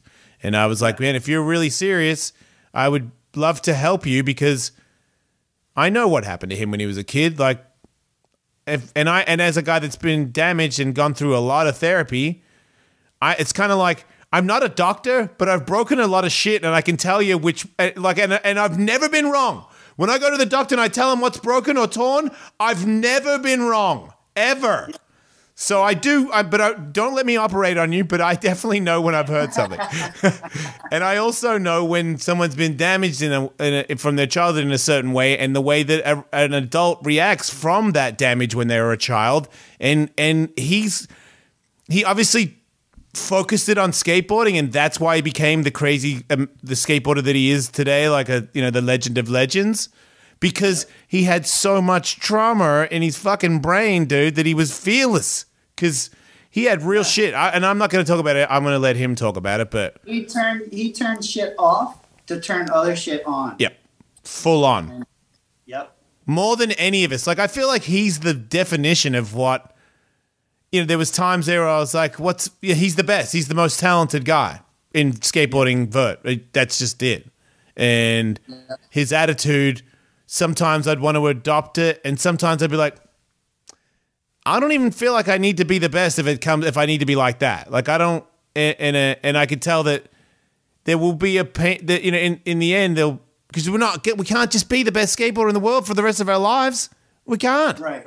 Sooner or later, I've seen him the same way that we talked about earlier, where like you go to Venice and you're like, oh, this is, you start thinking about what you used to do, and then you see this local kid do this, and it's like, fuck me. I've seen Danny kind of fall into that same thing. One, whether it be at LA Skating Vert or like when he came to my bowl, when I had my bowl, and my fucking bowl is intimidating as shit. I'm like, Danny, don't even trip. Like, do some 50-50s. They'll be the fucking best 50-50s you've ever done in your life. Do a backside air, do some frontside airs, and feel skateboarding. Don't go back to where you got to do this and this and this and this. Just feel your feet under your board and feel what skateboarding feels like. Because my bowl was amazing for that. You didn't have to do the tricks in it. You could just go fast as shit and just, you find yourself fucking 10 feet out, and it felt like 3 foot out. Shit. Yeah, it was wild. So he did. He came. He skated. He did that. He turned off the competitiveness and just flowed. But like, you could see it like haunting him. Yeah. And still, when I see him at LA's, when we skate vert, and I see him and Colin, Danny he slowly starts accepting the fact that he's not skating as much as he used to. He can still do everything that he used to do, but he would have to skate for like a few days. Yeah. Before doing it, you know what I mean? Yeah, like everybody. He doesn't skateboard every day. Yeah, you have to put the time in again, and then absolutely you'll be able to do it again. Yeah, I was down there. I did get to skate with Danny and Colin. All three of us skated Tony's ramp together at one point, and my wife was like, which one is the one you said that was the best guy that ever lived? And I was like, that was Danny. She's like, oh yeah. She's like, I couldn't tell the difference between all three of you. And I'm like, well, things have changed a little bit lately. And all three of us don't maybe go down to the ramp as often, because basically my wife just witnessed all three of us knee sliding around for fucking an hour like retards. So yeah. Yeah. First time I went to the ramp, and I took my wife Jen back to when I was living in Baltimore. We went to Cheap Skates. Yeah. And she knew that I was a professional skateboarder or whatever. She learned that I was. Took her to the ramp, and she's like, I thought you were like good. Like all you did was fall the whole time. I was like, yeah, that's part of it. A big part of it. Man, I'd be like, keep that shit to yourself. All right, we'll figure it out. Yeah, I know. That's I don't think I've had to do that with Katie. I've always been terrible at skateboarding ever since I started dating her. So. And the other thing was, what the fuck is that smell I smell? Knee pads. Knee pads. Yeah, you're lucky, Katie. You don't know nothing about my knee pads. Jiu-jitsu. You know what? Oh, yeah. No, you smelled my jiu-jitsu shit. Yeah, no, she smelled it. Yeah, that's bad. Yeah. Yeah, there's some sweaty assholes involved in that. I tell you what, though, I've always been a cleaner skateboarder. I'll get sweaty in skateboarding and I'll get dirty on the ramp, but afterwards... I remember fully vibing people for not washing their pads. I was one of those people who be like, hey, man, you need to wash your fucking pads. You stink. I can smell you when you go by me in the air. I would fucking point people out. I did not give a fuck about that. Hey, Stinky, get out of here with that. The worst are elbow pads, man. Like elbow pads. People don't tend to wash their elbow pads ever. That's insane. And that's like right there. I feel like maybe it's different because some guys don't sweat that much, but when you sweat like I do, like I was just always, a beast. You know, there was just shit coming off me everywhere, blood and sweat everywhere. And I was like, my shit was usually almost trash. In the end, from being heavier, like my knee pads and my shoes were almost toast after one session. Like I would just annihilate everything I had. My pants would be fucking melted. Like I just never felt good at all. Whatever. Yeah, and if you don't air your pads out, that's the thing. Like if you put your pads back in the bag and then like you throw them in the trunk of your car and then you go to skate the next day and you like unzip your bag, you're like, this is a feral man. This is a feral man who's doing this. If you skateboard all day and then you put your shit in the car and then you just leave your car with the shit in your bag in the car, you're a feral. You're a ferret, a homeless ferret. You're a fucking mongrel. Makes no sense. Like, even when we're talking, I didn't even have plates at my house because I didn't want to wash shit. Like, I would just I would buy the ones in the supermarket, the plastic ones you put in the trash because I didn't want to wash dishes, man. And I always wash my knee pads. What the fuck? I never got that. Stinky people, man. That's some gross shit, man. I feel like it was more of an East Coast thing too. East Coast people were less clean. What do you think about that? Yeah, definitely. Yeah, I can back that. Yeah, because we rocked the same shit forever. Yeah. Like, we never got new shit. Like, what's up with that? my shoes are just duct tape. Why'd you do that? Tape. Why'd you guys do? Yeah, duct tape guys. What's up with that? Just no money. No. Yeah, I had no money. That were like, I think there was a difference. I feel like people in Melbourne would like wash their shoelaces to go skate the next day, and some people didn't wash their knee pads. You know, yeah. like people in Melbourne everybody thought they were fucking Nas in Melbourne, so everybody stayed fresh to death. That was and if you were stinky, you were pointed out hardcore, man. Because I would be the king of Melbourne, and if you were stinky, the king of Melbourne would point out that you were stinky as fuck, and all my minions would laugh at you and tell you to get a shower. Like, I hated those guys. Because I remember one guy that did it too much, and I had to have a talk to him about it. I was like, dude, you can't skate like that anymore. I'm going to puke on you as you go past me. Because he had, like, crazy stench, and he had dreadlocks and shit, so he was like, he really liked to stink. But Who was the stinkiest person in skateboarding, you think? I know. Who? Bruce Martin. I don't know Bruce Martin. He is, what's it called? And how good is Bruce Martin? He was like the... no offense to... Skatopia. Yeah, okay. What about Omar's breath? Have you ever smelled Omar's breath?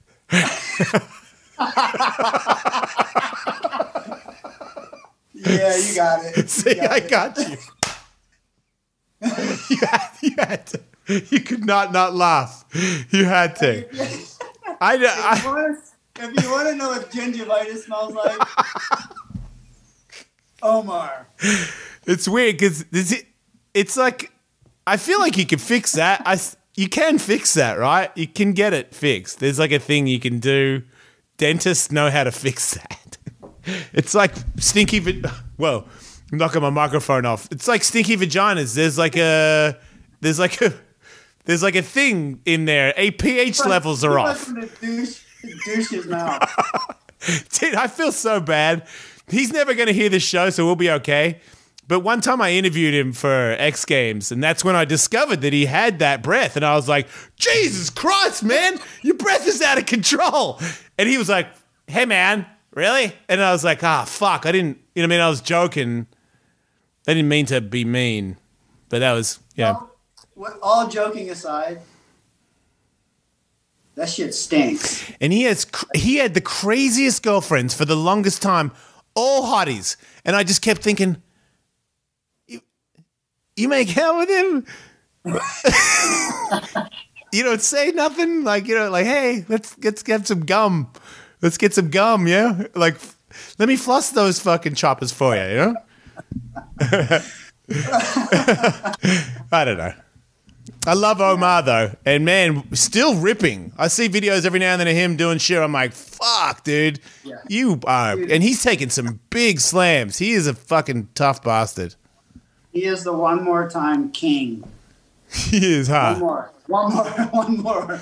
And it's like a lot of and it's like nah, you should, and everyone's like probably not, and he's like fuck it. Yeah, no, I remember because I've done those, and he's still doing them. I'm like, man, there's a certain amount of them you can't get. Like I can't do that anymore. I can't just hit the concrete and hit the concrete and hit the concrete. Hey, he's got some girth to him now. You can see it. Oh yeah, Yeah. that's awesome. Like he got a bit chunky. Not chunky, but you can see the old man girth. You know what I'm talking about? Oh man, Girth, you can see. Yeah. Oh shit. Because he doesn't seem like a guy that would be into fitness, right? He smokes. No. He's just like eating tacos. Like he's still 14, yeah. Yeah, he doesn't. He's probably he hasn't done a push up since. No, he doesn't. He doesn't watch his diet. Nothing. He probably still drinks. Yeah, he looks a little girthy, Right. But he's still active. You know what I mean? Like, Yeah. I can just imagine like if Omar didn't skate, like what he would look like. See, that happens to. I could tell what fucking who'd I hang out with? I hung out with Sluggo and Colin and Sam Gabay. And Sam Gabay, not a pro skateboarder, but somebody from Vancouver who's been a Red Dragon since it ever began. And he's the same age as us. Actually, he's a little bit younger, same age as Colin. But we always used to hang out, do blow, and, get chicks, blah, blah, blah. Same stupid, pathetic shit. Is Sam, he's the one that looks like a little bit? A little bit. He's more like Jewish looking than Keith. I think I know who you're talking about. Yeah. But anyway, he's like, out of shape. And we were at the pool at fucking, what's that hotel that I stay at in San Diego? Omni? Yeah, the Omni Estate thing. What's it usually called? Whatever. Omni La Costa. Yeah, the La Costa in Oceanside. No, Carlsbad, I think it is. But we were all there hanging out in the pool, and he's like, fuck you guys, man. Fucking in shape and shit. And I'm like, what? And he's like, the fuck, I gotta get in shape. And I could tell all of a sudden I'm like, oh, it's like a pissing contest. And 3 of us haven't given up yet. And somebody did, and now they're butthurt. I'm like, because when you get to near 50 and you're not going to the gym, you are a fat ass, man. Like the food that everyone gets these days, if you're not working out, you're fat. Yeah, it's like your chest and your belly gets like, it's like not pear, but like it gets this girth. Man, you're a little obsessed with this girth thing that happens with you're bringing it up. You lose that, and it just kind of goes that. It goes from like that to that. It doesn't help any sports. Dude. Like, I see it in myself. Like, sometimes I'll be in the shower, and I look in the mirror, and I'm like, oh, fuck. Like, I see it. See, I've always been fat, so it's never... Like, ever since I started getting into MMA, I've been fitter than I was when I was a pro skateboarder. So I don't, I look in the mirror and I'll be like, man, I got a little out of shape, but I'm still way fitter than I've ever been in my pro skateboard era, ever. I never lifted a weight. I never did anything. I just drank and partied and skateboarded. Like, diet, you got to be joking me. I don't care. Like, pizza, like, whatever. Do you think I care what I eat? If I did that much cocaine the night before, a sandwich, I don't think a salad or the green juice is going to fix me after what I did last night. So that worked out because I feel like I'm doing all right. The only thing is I don't know about my insides, from all the drinking and partying back in the day. Hopefully your body just gets rid of that if you leave it for long enough, but you never know, man. I think smoking's probably the worst, though, but I guess drinking, too. The liver.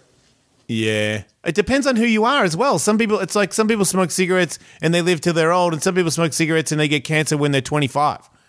It's, some people can drink and go about their business until they're 80, and some people drink and they break out in rashes and they can't do it. So I feel like, and there's scales of that. So it's like you could be a little bit more allergic to alcohol than the average person and not know it, and your liver could take a shit in the first 10 years of your drinking, and other people are like, man, I don't see the problem. I've been drinking every day for 40 years and I'm great. Maybe you got a different body for it, It could be the tolerance that your parents built you up to as well. Right, you could be like Joe Dirt a little bit and you can just pound him. Doesn't do shit because your mom and dad are just trashed as fuck. Yeah. Right. That might be what I have. I might have that. Yeah. My mom and dad drank a lot, so maybe that's... But, it turns out that's why I can't drink. My doctor was like, if you drink now, your heart could go into AFib. So that's why I quit drinking altogether. Like he was like, you can have a couple. I'm like, no, I don't want to even fuck with that ever again. I don't need to come into the doctor for that ever again. Yeah. So it's an easy fix, and it's kind of. I don't really want to get. I definitely don't want to get bottle service. I definitely want to. I don't want to stay out late. So it's not really that difficult. Yeah, I feel it more. I definitely feel the drinking. Like I've probably drank more in the past year because of being stuck home than I ever have. Like I used to be like a 1 beer guy, like maybe at night. Yeah. Now I'm like 2 or 3, and it's like it's not like I have a problem. Because as soon as I feel like I have a problem, I'll just quit cold turkey. That's right. The way I am. But like I definitely feel like I've drank more because of I feel like okay, well, there's nothing to do. You know what I mean? Yeah, filling in the time. Yeah, that's. I think I was doing that a little bit, and then I got that scare, and then I got fired or let go or whatever. So now it all worked out because I don't have time for any. I don't need to wake up feeling anything anything but victory. Yeah. I wake up. I can't do it anyway. More than 2 or 3, and I freaking wake up, and I'm like, I feel like back of my neck, like I just feel tense and just laggy. And it's not a hangover, but it is a hangover, like I feel it. If you're active and you're smashing yourself on ramps and shit, you can't put all that poison and sugar in your body because of the inflammation. You're just going to be too sore the next day. Yep. Absolutely. Yeah. So it's not like you didn't have a good run on being, I've seen you wasted before. You're all right. No, I can still, I still like literally like not too long ago, I hang out until 3, 4 o'clock in the morning, and I'm not like I don't do coke or anything like that, but I'm there. Yeah. You know what I mean? Like I'm hanging out, partying with everyone, having beers and stuff. But I find like I enjoy hanging out, and whether or not I'm the last one out, I usually am the last one to leave the party, just hanging out and stuff. But I don't go big. I don't go hard. You know what I mean? Not like some guys. It's a good idea. You don't see it until it's too late. I feel like I didn't realize how fast I drank until I quit drinking and watched other people do me in front of me. And I'm like, oh, wow. Yeah. Whoa. I'm like, man, if you're wondering why you didn't get laid last night, I can tell you. Because some people just go so hard that they're a different person all of a sudden, and they're a person that nobody can hang out with for a long period of time. Everyone's got to eventually clear out because you're a fucking madman.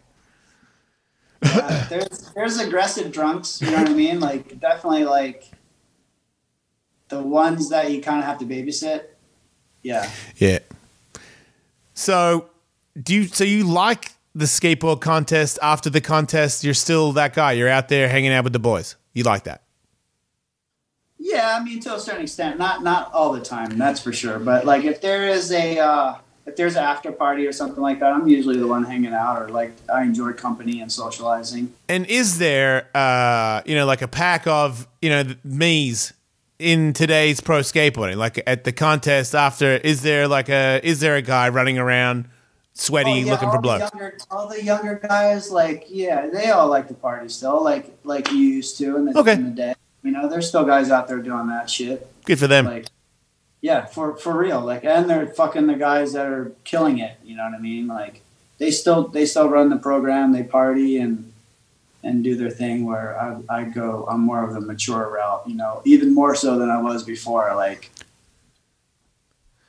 I just can't handle it. You know what I mean? Like I don't. It's a young fucking crowd. You know what I mean? Like I'm not that guy anymore where I can like. I still like. There's times, especially with Jen, where it's like we'll be invited somewhere, and I'm just like, dude, I'm just too tired to even go out. Let's just chill in the hotel room and enjoy each other instead of freaking partying. Yeah. Yeah. No, that's an easy one for me. Out all night, like the next day is gone. Yeah.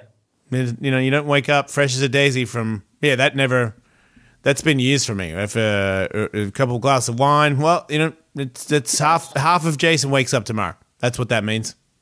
Yep. The unfortunate thing about that is sometimes half of Jason is just enough. So go ahead, do it. You know, like people didn't even know. Like, hey, great show. And I'm like, yeah, sure. I feel like shit right now, but thank you. You know, now that one just isn't there. And it does make things way easier. Just like the cold plunge thing where I decided I'm going to start going in every day. Not with a hangover. I could for sure convince myself not to go in with a hangover.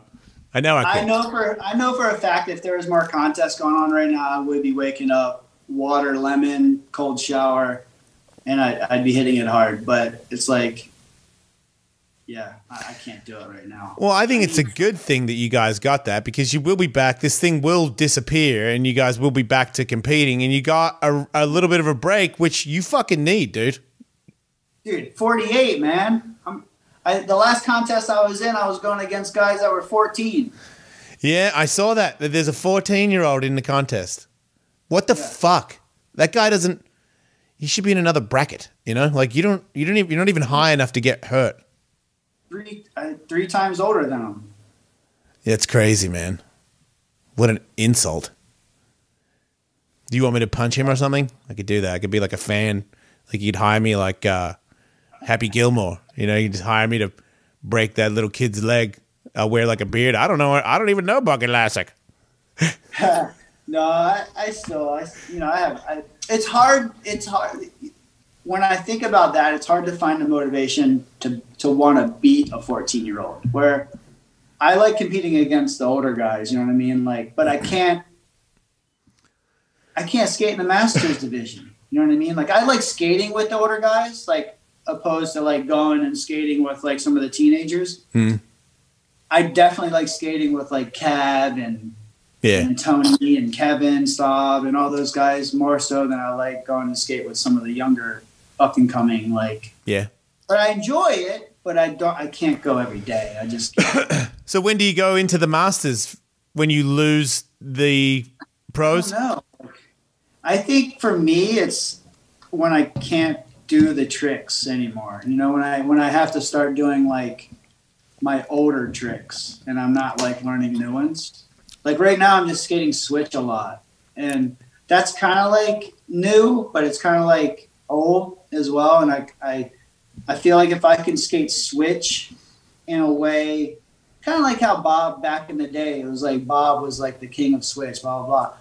But he did the trick switch, but you could tell they were switch. You know what I mean? Like, I kind of want to do a switch invert like I do, and you can't tell it's a switch invert or a switch, you know, whatever, judo or method, and do it like a proper method or judo. Oh no, I've caught your angle. It's a good one.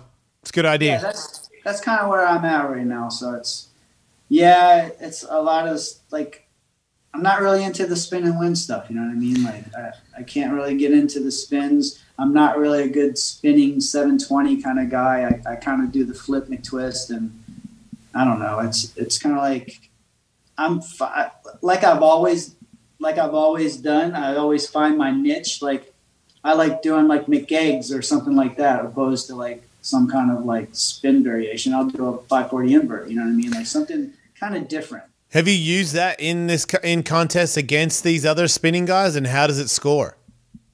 It does pretty good. Like I used to end my run with McEgg into a boneless rodeo.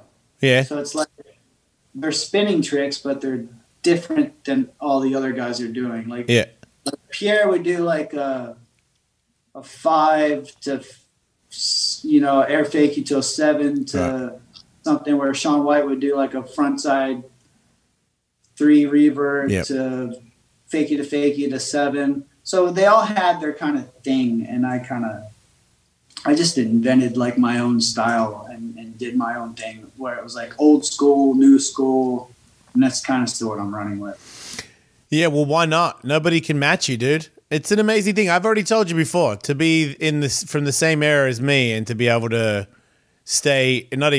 beat these dudes at their own game. It's amazing, dude. When I watched you just start to reinvent yourself yet again, I was like, you got to be joking me, man. Like, I'm so fucking retired and you're going switch fucking method here? Like, wow. I would have been I thought my longevity, even without injury, I'd be fucking out by now. And you're better than you were then? That's insane. Like, that's just insane. And it's only people like me that are gonna understand it, because they're not. Yeah. You can't. You have to be in the game for so long to understand how much work you've put in it. It's crazy. It's so funny. It's so funny. Sometimes on social media, I'll comment on something, like whether it be a car related post or something, and I'll comment. So people will see my comment and it'll be like Bucky Lasek and whatever I say. And they'll be like, holy fuck, dude, what are you still skating? I'm like, dude, are you fucking kidding me? Yeah. And then sometimes people make comment. Like I remember comment on Brian Vegan's post on I said something sarcastic, like funny, like I am. Like I'll say some sarcastic shit. Yeah. And someone commented like, dude, you're not even relevant anymore. Like, what the fuck? I was like, fuck you, dude. Like, who the fuck are you? Yeah, well, you're talking shit on the right page to hear the dumbest people in the world, so good choice. Yeah, exactly. I learned my lesson there. Yeah, making a comment on Brian Deacon's Instagram that might be one of the dumbest things I've ever heard you do. Holy shit, are you asking for it? Why don't you go into fucking Walmart and start slapping people for having masks on while you're at it? Fucking hell. I got it. I don't do it anymore. Yeah, that guy is... Leave it alone. I'm happy for him. That's all I can say about that. I'm happy he's doing good. All right, I don't know. I think we've fucking talked for a long time. I didn't mean that, but it's good to talk to you, man. So I'm going to come down there and start hanging out with you guys. It's not a fantasy to me. It's just a matter of time. The closer I get to it, this whole shifting of job and being, I'm like, wait a minute. I could fucking, like every time you guys would ever ask me to go somewhere and I'm like, I have a fucking job, you assholes. Because it'd be like, Tuesday, lunchtime. I'm like, I'm at work like a person, you dickhead. Like I would always be so offended by any of you that ever said, meet me Tuesday or meet me on Thursday. And I'm like, Monday to Friday, I work. I can't meet you guys ever. Yeah. And now I can. Just let it be known. Don't be intimidated. I'm going to be the one holding you back. And we can have sweeper nights. We can have whatever, eggplant nights. Yeah, I'll show up for eggplant night, but not sweeper. Fuck you. We're going to get hurt. You know what? I used to do those. Yeah, I'll be back. Fuck that. I'll be back. Yeah, I like that trick. Yeah, no, I'm in, man. I'm in for sure. Thanks for calling me, dude, and being on my podcast. I really appreciate it. I got you, man. Enjoy that Subaru, and I got a board with your name on it. Oh fuck! I'm going to be so much. I'm already 80% better at skateboarding just by looking at that. It's so nice. It does look good. It looks stable, and it looks like it's going to help. Help. Square nose. Yeah. No, it looks like it's going to help me instead of fight me. I love that it's a power board too, because that's my shit, man. That's when I knew how to skateboard. That was the concave. That was my jam. I got used to those boards. Please break back in there more. Get in there more. Get in there. Get the Oh my god. All right, fucker. I'll see you later, Bucky. Thanks. Yeah. Thanks, dude. Oh shit. All right, I got to do a read. So that was a long ass interview, right, Katie? Yeah. I don't even know. Was it good? I don't even know what happened. Yes.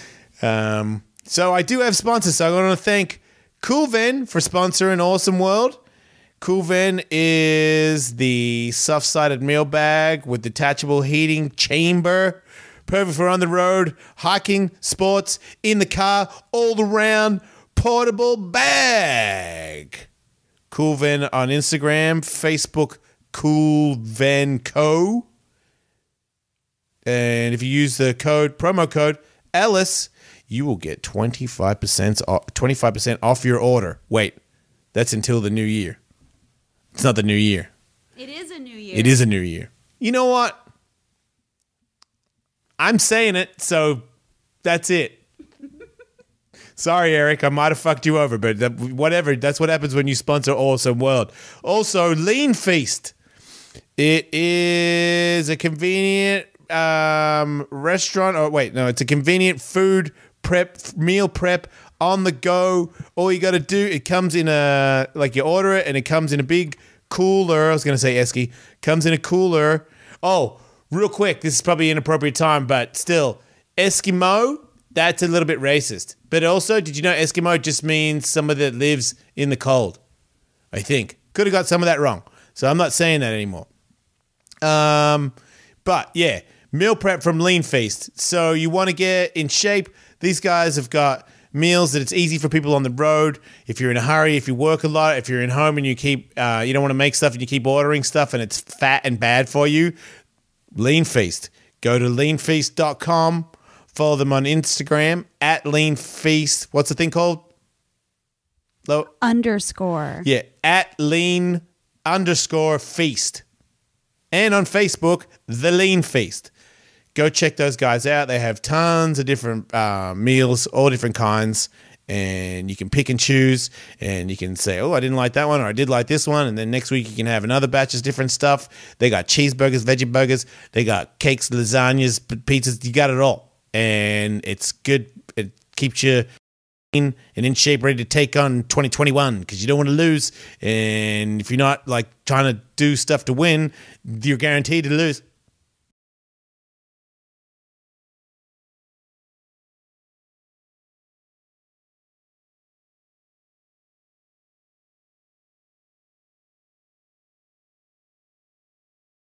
Thanks, everybody, for listening to the podcast. Download the podcast tab. Everybody, remember, Awesome World, it's not the Jason Ellis Show, but I am Jason Ellis.